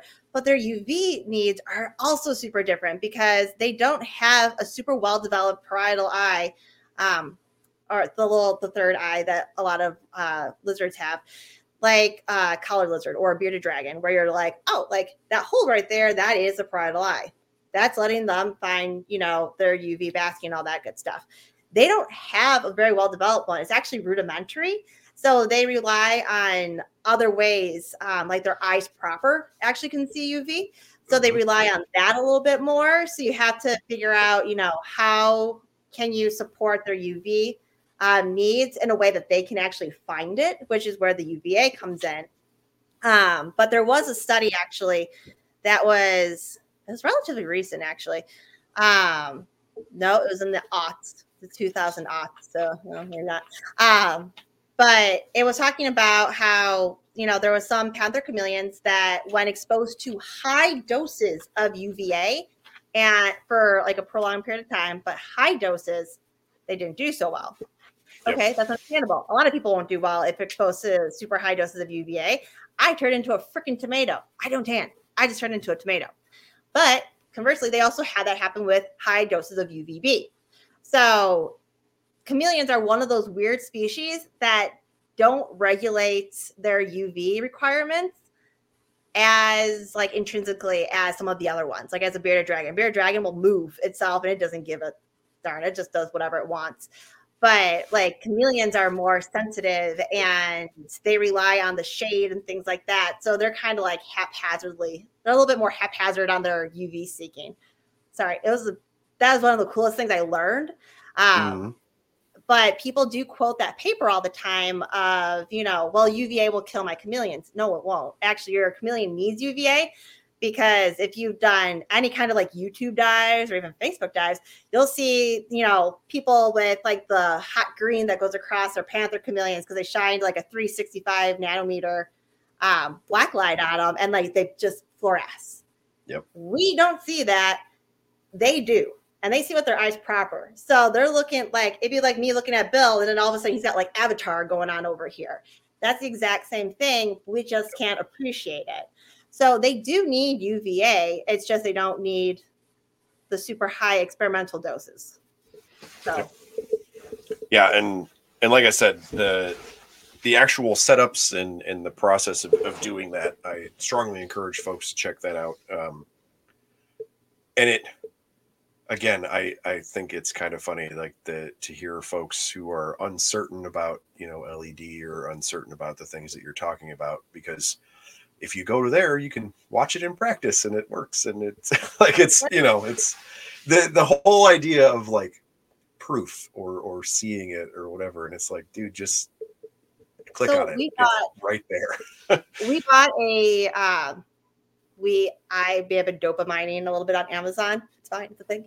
But I bought a 365 nanometer blacklight. So there's a 365 and there's a 390 that you can get. The 390 is what a lot of people end up with, because that's usually what they look like for like fungal or horrible things that happen in hotel rooms. Like they'll get like 390 for that. But it's too close to the visible light spectrum to really appreciate what's going on. 365 is like, you're in the UV, you're in UVA, like you're in it. And so you can look at, what's around you. And I would never take that to a hotel room. You couldn't pay me to take that to a hotel room. But we did buy that. Painting. So we did buy it so that we could show it at events and show people like, this is what your animal looks like. This is how it sees its, conspecific or its friends. Like, this is how it sees its friends, or this is how it sees its prey. Even some snakes, like some of our colubrids in North America, we have lame snakes when it comes to UV, like patterns like showing up. They don't really show up very much. But if you shine it by their spectacles, it actually hazes out like your sunglasses do.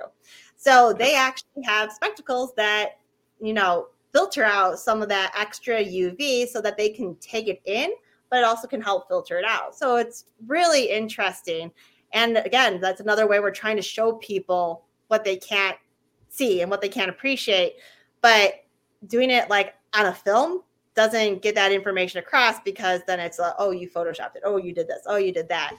But like you said, if you just come to an event and say, shine my black light on it, sure. Right. We'll absolutely do that so that you can see what they see, because we can't appreciate it unless you were born with like apraxia or something like that, and then you can see UV, but you just can't see anything else really. Mm-hmm. I don't know. I just with the whole event thing, like I don't know. I guess I just kind of feel like, or I assume, like your experiences, and Ryan's to some extent with Madison Herp and Zilla and stuff, but like your experiences when we all were together doing events for the rescue, it to me plays really heavily into how you interact with Vivtech at things like NARBC, because from what I saw and what I experienced was with what you were doing in the rescue avenue and things like that, was it had to be in person. You were talking to people, and like it was way more of an experience thing. And this is what it feels like and looks like, and helping you with your new pet and so on and so forth. And your angle on that was definitely very, if you're going to get a health check and we're going to, checking for mites and we're doing all these things, and you're talking to people about caring for their pet, was very interpersonal interactions and hand, like they're holding it and you're explaining, going through all these things. And then you move into a product like this, and it is very similar to where it's like, yeah, I went and bought this UV and I'll just blast you with it. Like, like it is very experiential, which probably kind of sucks for you guys trying to sell stuff online, or, you know, the way things are going now with, you know, websites and Facebook and all that crap. But like, and I keep kicking back to things like NARBC because that's our jam. But like the whole idea of, dude, go there and blast this thing and check this light, you know, plug these in, play with this stuff. And it's a whole different game to be able to walk up to the table and be like, oh, well, what about your stupid blacklight thing, this, that, and the other? And it's like, no, like the lady you're probably talking to is the face on the thing right there. Like, it's that lady, you know what I mean? Like, or like this dude that she's married to, like, it's the guy. Like, it's not like the blacklight kid we hired to go to NARBC. Like, it's her blacklight from Amazon at her house. Your like, job is to hold the blacklight. That's it. You know what I mean? Like, or like the people that are hanging out at your table is like Alex and Ann, like the other people I know. Like, it's like our people. You know what I mean? I don't know. That's very different for me. We did. We tried to bring the experience. That was something that was a me thing, and I didn't want it to be the same experience that you had when you visited like the Zillow booth or the Zoom booth or the Axoterra booth, where it's somebody who came and they know there's, you know, the products and stuff like that.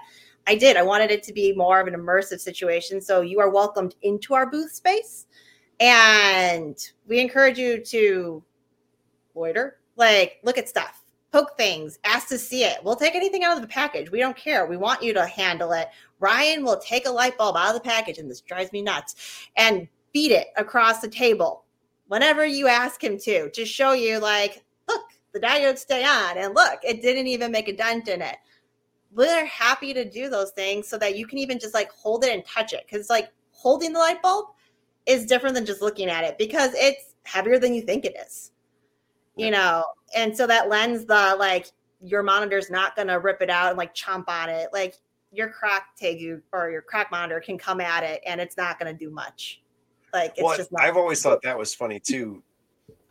And again, people are going to listen to this episode and it's weird because you guys are my friends, but like when this first started and Ryan was like, hey, you think you could break this? You know, or like, you know, we would be he had a million different ideas and asked me, you know, about different stuff and other folks through Zilla or through Madison Herp that kept different things or small stuff, or they kept geckos and I kept monitors or whatever. And stuff that you guys had your own extensive collection, so that, you know, testing it out on that or checking this out, or, you know, who had different stuff from you to start messing with things. And literally most of the stuff he talked to me about was like, do you think that this lizard could break this thing or whatever? And so like I just beat it up. Yeah. From like the start of this, I've always thought that part was funny, because it was like, yeah, we just sprayed it with water for 6 hours to see what would happen. And then I hit it with a hammer or whatever. Like it was R&D and it was testing, but That's like fun. but like I knew the people. And so it was like, so would you just like, you know, you're people think R&D like it's a laboratory and a dude in a white coat, and it's like, no, it was Erica with a hammer. Like it was it's on my front stoop. Yeah. Hold on, my herp stat is beeping. It's going to not stop. So okay, yeah.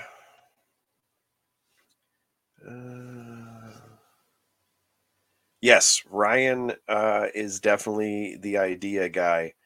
I actually, so I thought that was kind of funny, and I was talking to Teresa and some other folks about this particular episode.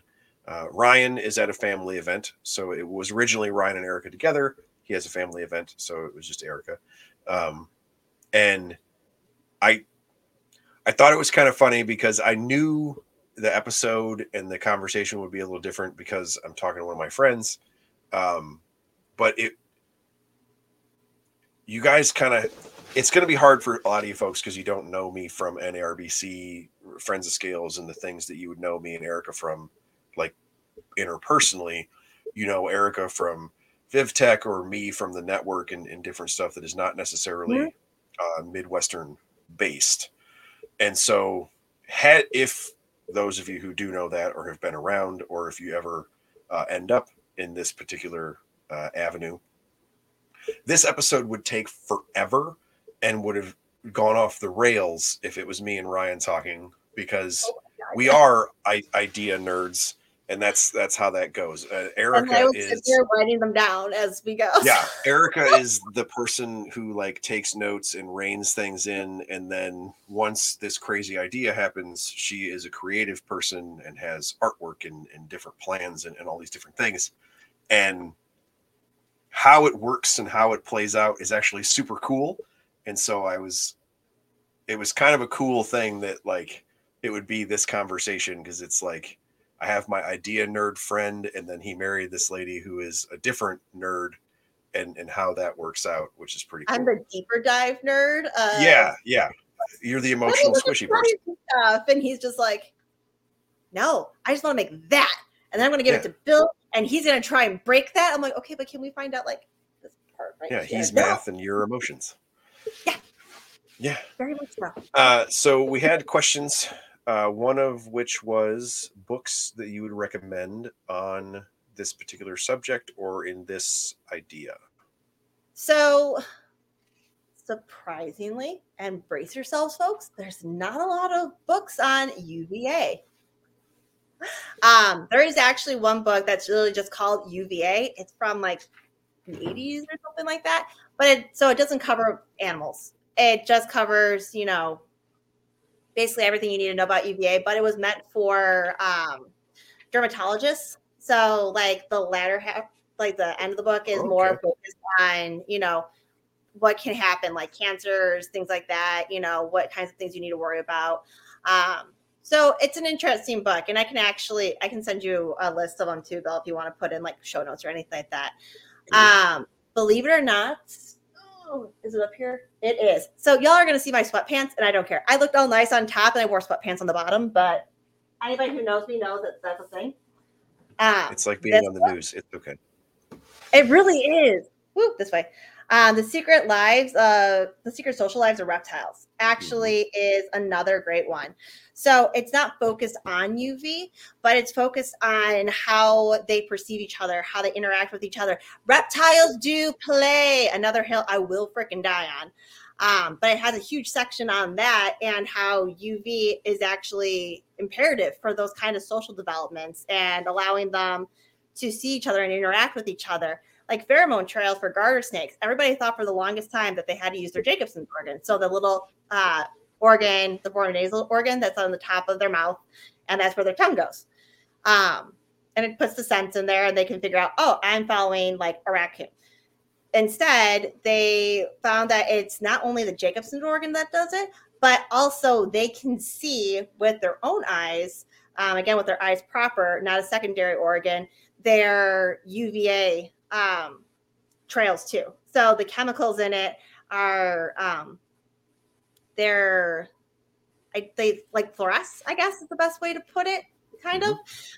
Very similar to like an ant trail.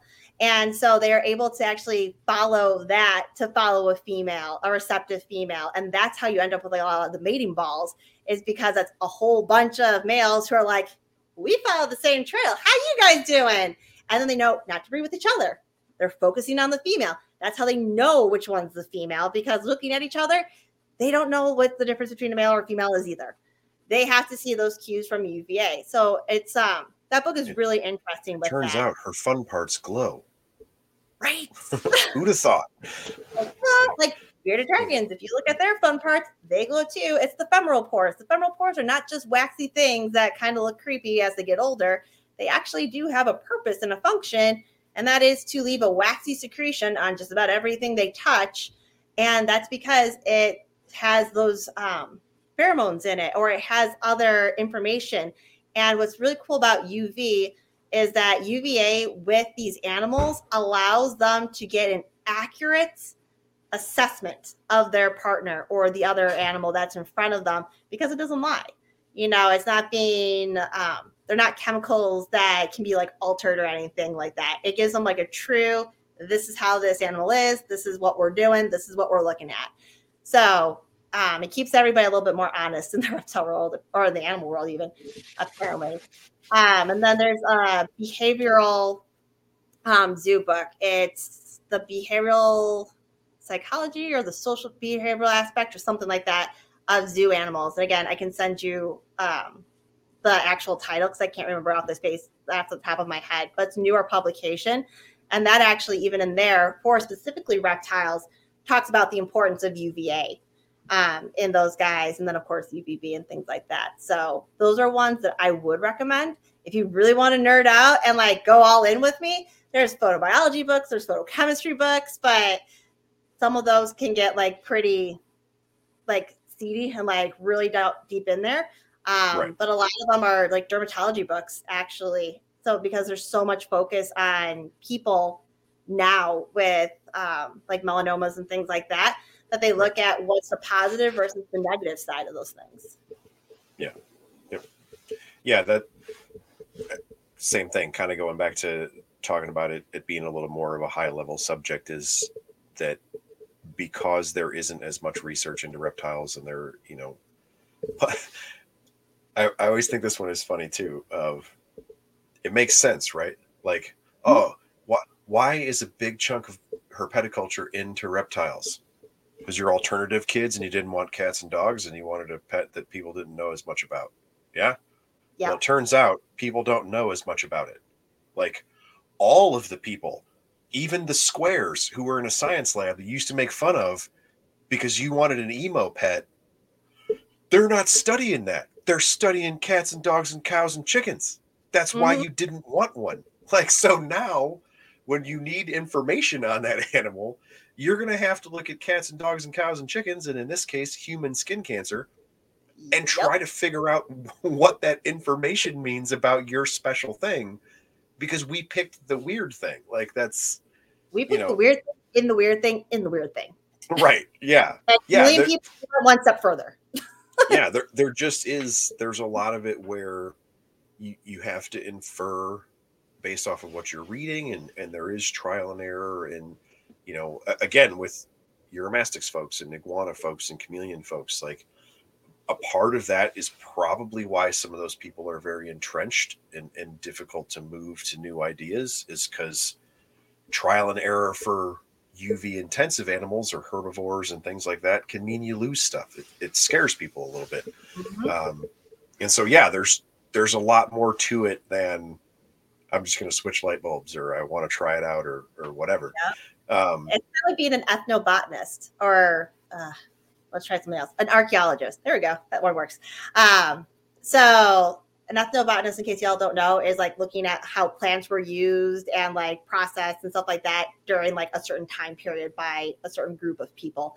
But like an archaeologist, for instance, like if we go on an archaeology dig and we're like, cool, we found this, you know, super awesome, like Viking necklace. And we're like, yeah, it's from the Viking age. Well, okay, but it's on somebody that's clearly on a skeleton of like someone from Asian descent. Well, crap. Now what do we do?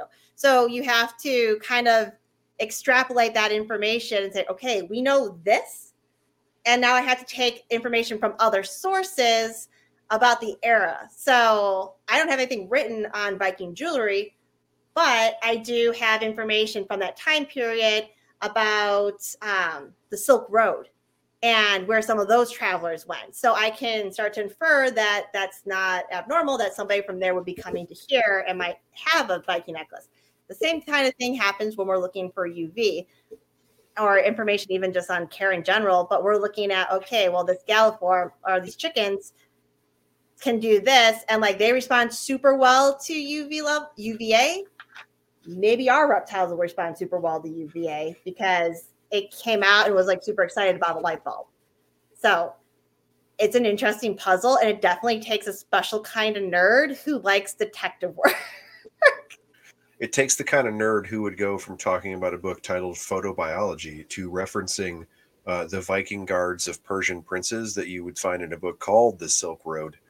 That is about the development of the modern world from an Eastern historical perspective. Yeah, that kind of nerd.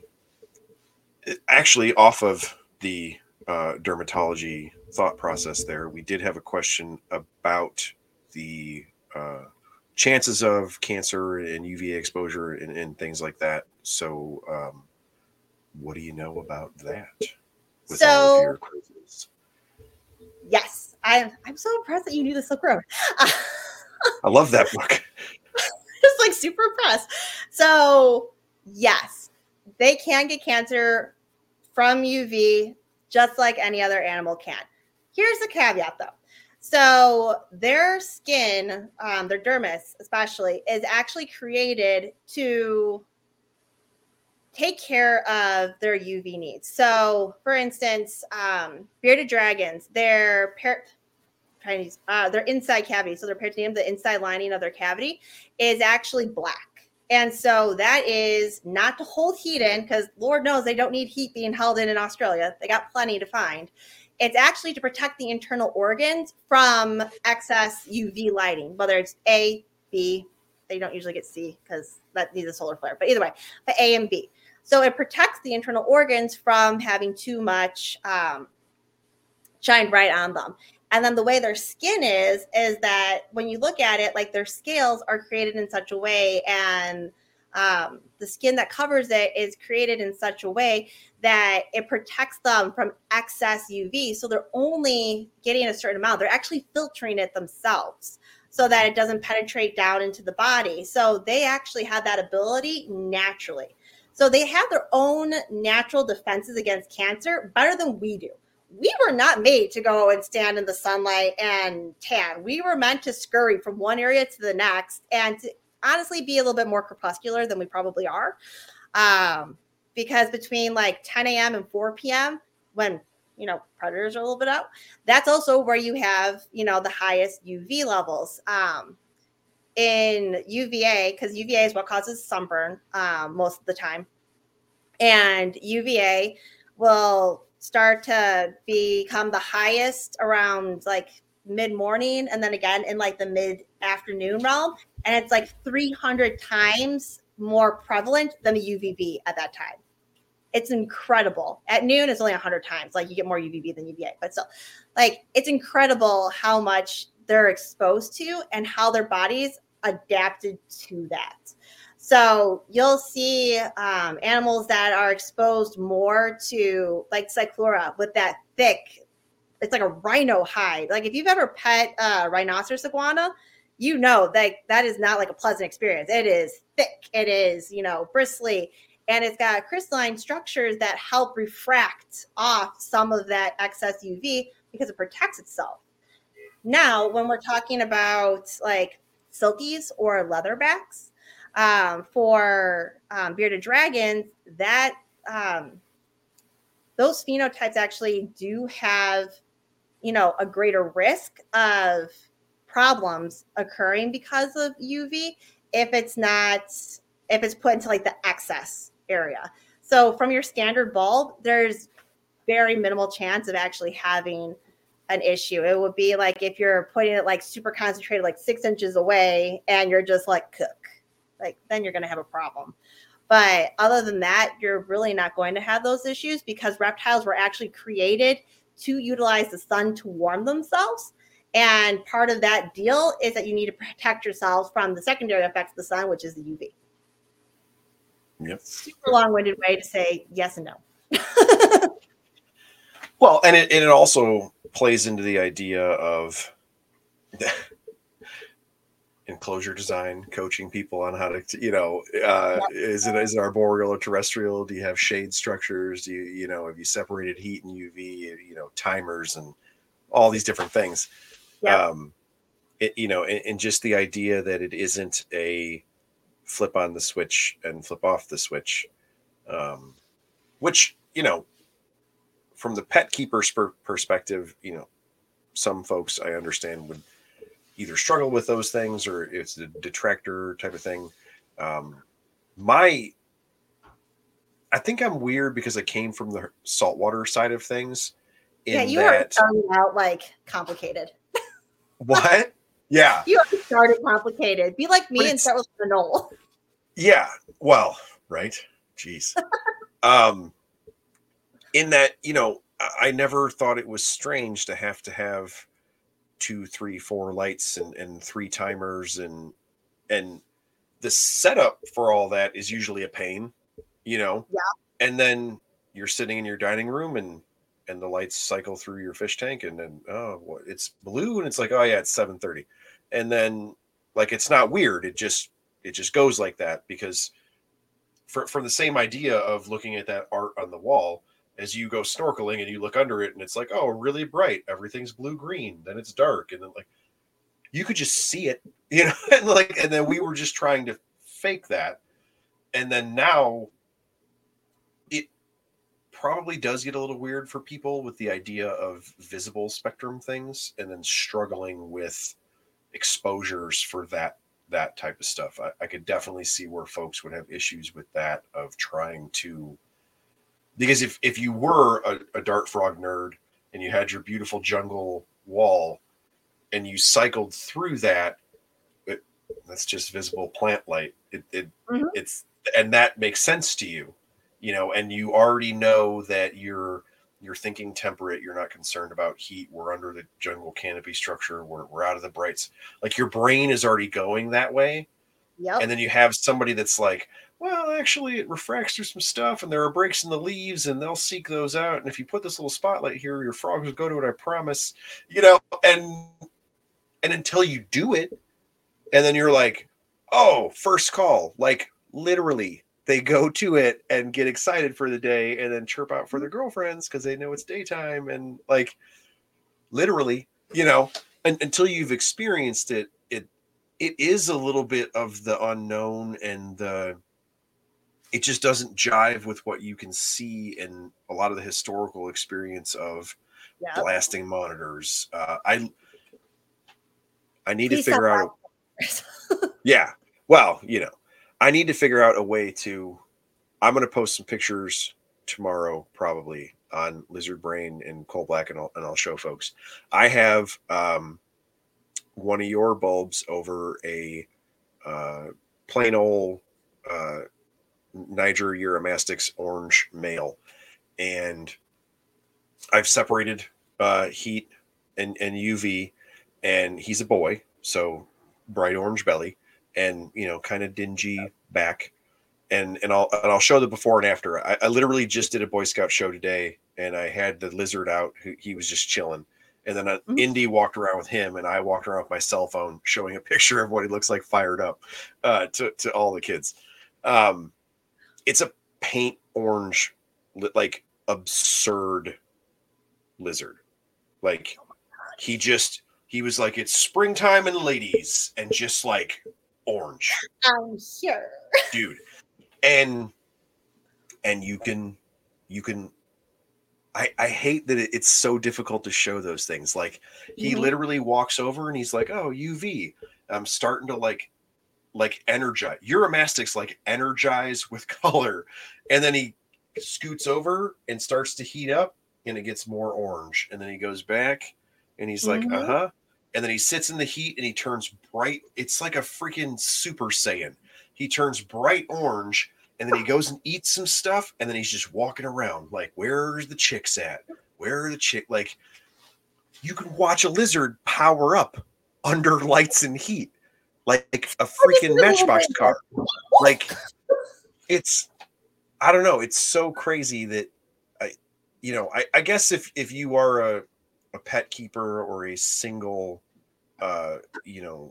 individual animal or single species, you may not have had the experience. And so I understand that, we have very diverse collections, obviously, so our experiences are a little different.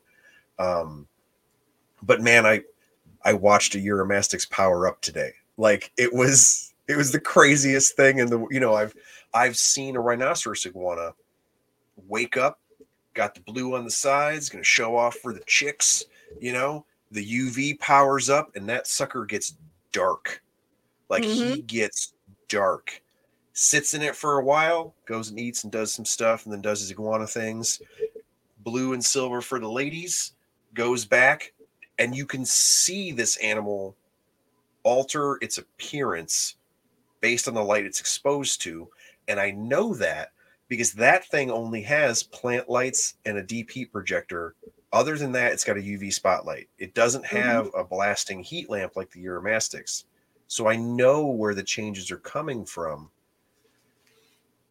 I don't know. Like, to me, it's such a no-brainer to be like, shoot the lasers at all of them.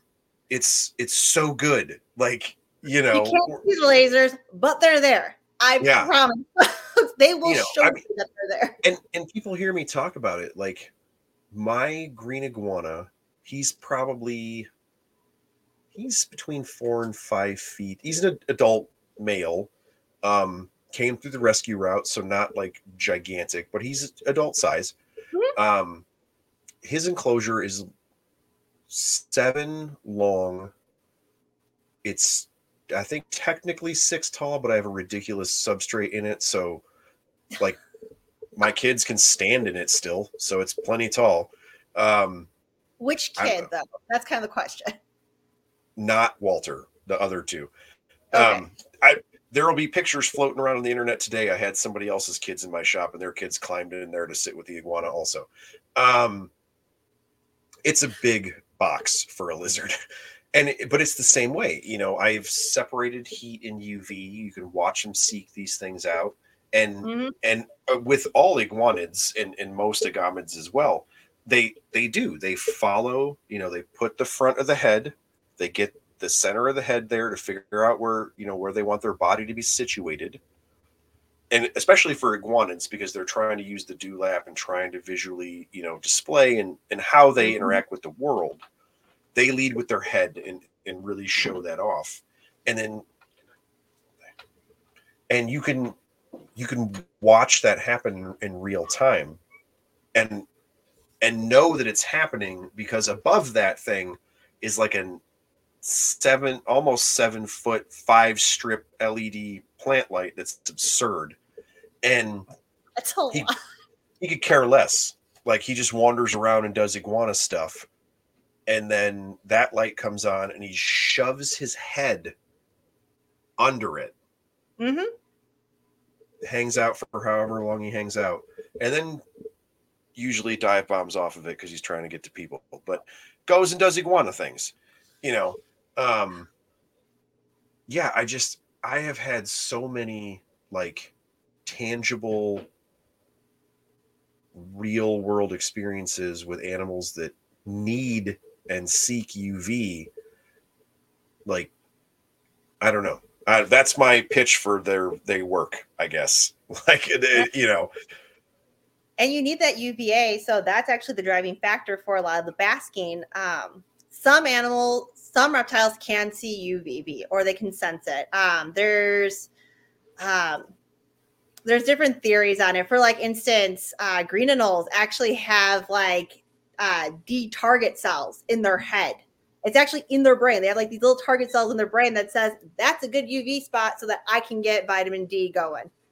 That's amazing. They haven't proven that out in other animals. I don't know why they haven't proven it out in like bearded dragons, since their brains are larger and probably easier to dissect, but neither here nor there. I'm not the researcher. But there is evidence that they do use their like parietal eye, like you said, with the hood like straight out and stuff like that, but they can't see with their eyes proper. So each reptile species has its own like adaptive way of finding UV, but they all look for it. It's just a matter of what's causing it. Like in sea snakes, they're not really searching it out so much as they have some along like their tail. They have like these receptors, the photoreceptors along their tail. And part of that, so they can tell if like their ass is sticking out of the water. Like, that's a bad thing for a sea snake. But part of it is also so that they can come up, they can tell how much UV they've got, and they can go back down so that they're not, exposing themselves.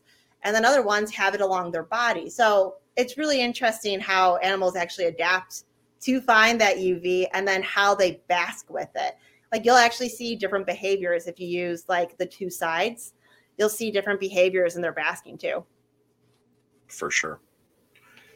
So in the chat, we had a question, and Ryan is lurking and answered, so I'm going to read that out for folks. It said, what is the impact of enclosure tops on UV light, glass, plastic screen, the variety of things that are available to folks?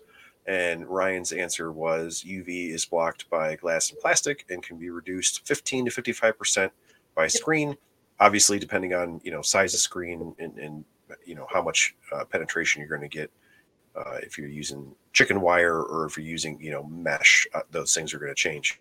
I will say, Wally asked that and said, prefaced it with, unless you've already talked about this. And then Ryan said they didn't talk about it. And to give Ryan. to give Erica the plug, we did. And she split the middle between 15 and 55%. Erica went with 30. So obviously her preferred most of them are 30. Her preferred screen size is middle of the road. She's not a chicken wire or a mesh lady. I'm not a side. She's a 30% lady. So yeah. Yes, but the big thing being glass, plastic, the plexi tops, depending on your enclosure style, that absolutely is something that you need to account for if your lighting system is outside of your enclosure, which again is kind of one of the benefits to. Yes, well, Ryan, you missed it. Your wife's on it. She knows what she's talking about. Again, going with enclosure design and placement in these things, and whether or not your lighting rig is going to be exterior, if you're going to, split the difference, and maybe your heat's exterior and UVs and however you want to play that out. Again, a lot of those things are maybe a little higher level concept, more on the next level of keeping an enclosure design and things like that. But yeah, it's really quick. There is glass on our bulbs. If you look, there is glass. Please don't remove the glass. It's actually really important to spread out your lighting and everything like that. And it's a special quartz glass. So it's meant for UVB to come through it and all the UVA. Please don't remove it. It's really not good for the bulb. And again, it's meant to come through because there's two different types of glasses that can actually go through, but none of your tanks are going to be made out of that. Right. Yeah. Right, I always have to people. No, and like I said, that it's so weird how different hobbies, because again, if you're in the saltwater hobby, it's like, oh, are you a metal halide guy or a UV guy? Or not UV, I'm sorry, a LED guy. Are you, do you like this pump or that pump? Or, and you have camps and people's preferences in all pets, hobbies or what have you. But same way, like, well, if you're going to be a metal halide person, then you need this. If you're going to be this person, then, to know it's this glass, not that glass, and it's this plastic, just the different nuances and things where in some hobbies that's old hat. If you're a fish person, you're expected to know these things, right? Because you're supposed to know. You didn't read the fish book to know the fish thing, and then it's there's these base levels of where hobbies are going, and at least on the lighting side or the full spectrum lighting side, we're really kind of playing catch up. That's a very interesting idea. Thank you for asking that, Wally. So we are actually over 2 hours. Holy crap. And that's without Ryan, I would like to point out. It is. And this was, more emotional, squishy talk and less math and engineering. That's fine. Went Silk Road and books and whatnot. I'll get a protractor out next time and some engineering formulas that I Googled really quick. No, because neither of us is going to know what we're talking about then. That's not going to work. Make it sound nerdy. True. Before I let you go, what is going on for Tinley Park? What's the plan? What are we doing? What's the haps? We will be there. We will be there at Tinley, and it will be absolutely amazing. We will have all of our bulbs, so excited! And then we're also going to have the Smart Tech, and our new snake bags, which are amazing. So we rounded the corners of the snake bags. We actually had them tucked in so that they don't have that little corner that they can keep pushing their snout into. Okay. And then we made the nylon cords thinner and longer, so that you could tie it around more, because some people like to tie it one way, some people like to tie it another way. I did not know that there were camps on how to properly tie a snake bag. Good gravy, there are. Question before you continue with your NARBC talk. were those ideas birthed from your other hobbies that involve bags and dice and things of carrying all sorts of bags? little bit. Did you make a dice bag for snakes? Did you make a D20 bag for snakes? Is that what It happened? is. If you actually look at it, it looks just like a D20 bag. Eric is a D&D nerd. All right. I am. My preferred class is necromancer. Thank you very much. So we do have animal dice bags, and we reinforced and made the loop on the side larger and heavier duty. So, like, you're gonna get some when you come to Tinley, and I want you to like beat the tar out of them, basically. So that's a thing because I currently have a very large bull snake that obviously has a Pituophis face and has figured out that she can push her butt along the knot, because I zip and knot my bags currently, and she can push her butt on that end and her face in the corner, and she's a pretty big snake, so she goes in other containers now because she has figured that out. So yeah, she's sitting there. She's like, I can get my tail through this air hole and unlock the. Yep. She's a box snake now instead of a bag snake. So we'll test that out. Yeah. Nope, we'll send you the big ones, and then they still all come with the Velcro straps too, for which are extra super security. helpful. Yeah, big time. Especially if you're bagging lizards. That's a big thing. And they're really nice. You have to like, move something, and you're like, oh god, how do I do this? Ooh, like this is really nice. So because they're not like they're pretty long. So we'll be bringing those, and then all of our swivel mounts. So we have a whole bunch of swivel mounts that can be put into your enclosure, because people are having a hard time finding reliable mounts to put in their enclosure. And we test them out in our our spiny neck mangrove monitor enclosures. They hang on them like full weight. They use them as, ropes to basically swing on. We also use them in our higher humidity enclosures, so like our Amazon tree boa enclosures, and we haven't had any issues with them, with the humidity and stuff like that. So they're a great product for those guys. We don't have any more of the cages because we are actually working with a new prototype that's coming out. And then I'm so sorry, I get asked this all the time, I will not have UV meters. But I promise you, when our new UV meter comes out, you are going to all plots. It will be amazing. So that's what we got. Very cool. Awesome. Glad to hear it. It was cool. Where can folks find Vivtech products? You can find us at vivtechproducts.com. You can also find us at Vivtech Products on Instagram and Facebook. And then if you're on TikTok, it has to be like the real Vivtech Products, because there was somebody else that already tried to use Vivtech Products. Not entirely sure who it is or why, but it's there. So it's the real, and it's the _ Vivtech Products. So you'll have to find it that way. But right now, we're most active on Instagram and Facebook. Honestly, Instagram is probably where we post the most, and then Facebook kind of gets like the secondary, send it there. It's fine. Yeah, I think a lot of people are kind of trending that way. It's people, because people can choose to find you. Like you had talked about before, Bill, on one of our podcasts way back yonder. You can curate your feed easier with Instagram. So we're finding that people who are finding us through Instagram want to find us and are interested in it, as opposed to, being put onto Facebook and then you're hoping somebody finds you, but there's just so much on there. So. Right. Yeah. I'm kind of in the same boat, trending that way myself. Yeah. I didn't think I would be that person. I am that person now. I'm like, over there. Yeah. And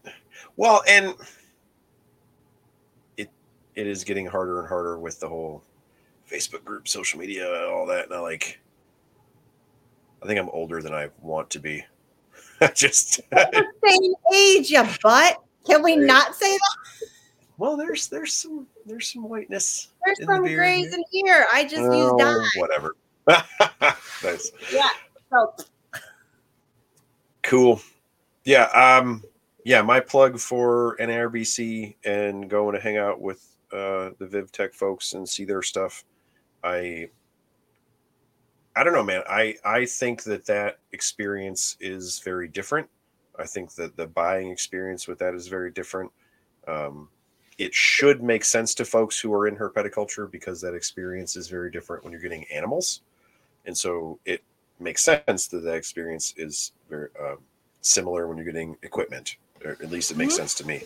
Yeah, man, go try to break their stuff created and by plug an it in. engineer and a reptile medicine nerd. It doesn't get Yeah. much better. Yeah, I'm all about it, man. I use it in a lot of stuff, and I'm continually adding it to more stuff. So I'll keep posting pictures. And I will start tagging you on everything. Be like, and Bill. For sure. Awesome. Well, thank you for coming. I really appreciate it. Absolutely, it was fun. I don't know how to get out of this though. All right. We'll see you. Awesome. That was episode 50. I'm really glad Erica came on. Glad Ryan got to come into the chat and talk to folks, answer some questions. That was cool. Really appreciate it. Hope all the family stuff on that end is going well. As always, if I can point accurately, Black Box Cages. I am using Vivtech products inside Black Box Cages, so that's kind of cool. They continue to make cool stuff. They are always progressing. I really enjoy the things I have from them. I have more stuff on the way from them, so I'll have more videos up about Black Box in the future. And the Black Box I have coming here actually pretty quickly is coming flat packed. So I'm going to do some videos showing how they're packaged, how they are shipped, showing construction and things like that, so you guys can see a little bit more of that. And the ones that are coming are set up for heat and UV separately, like I just talked about in this episode, with a full spectrum plant light. And so I'll show you guys what I have planned for that. The UV in those will be Vivtech products plugged into Arcadia lamp holders. And then the rest of the lighting and the deep heat projector will be from Arcadia.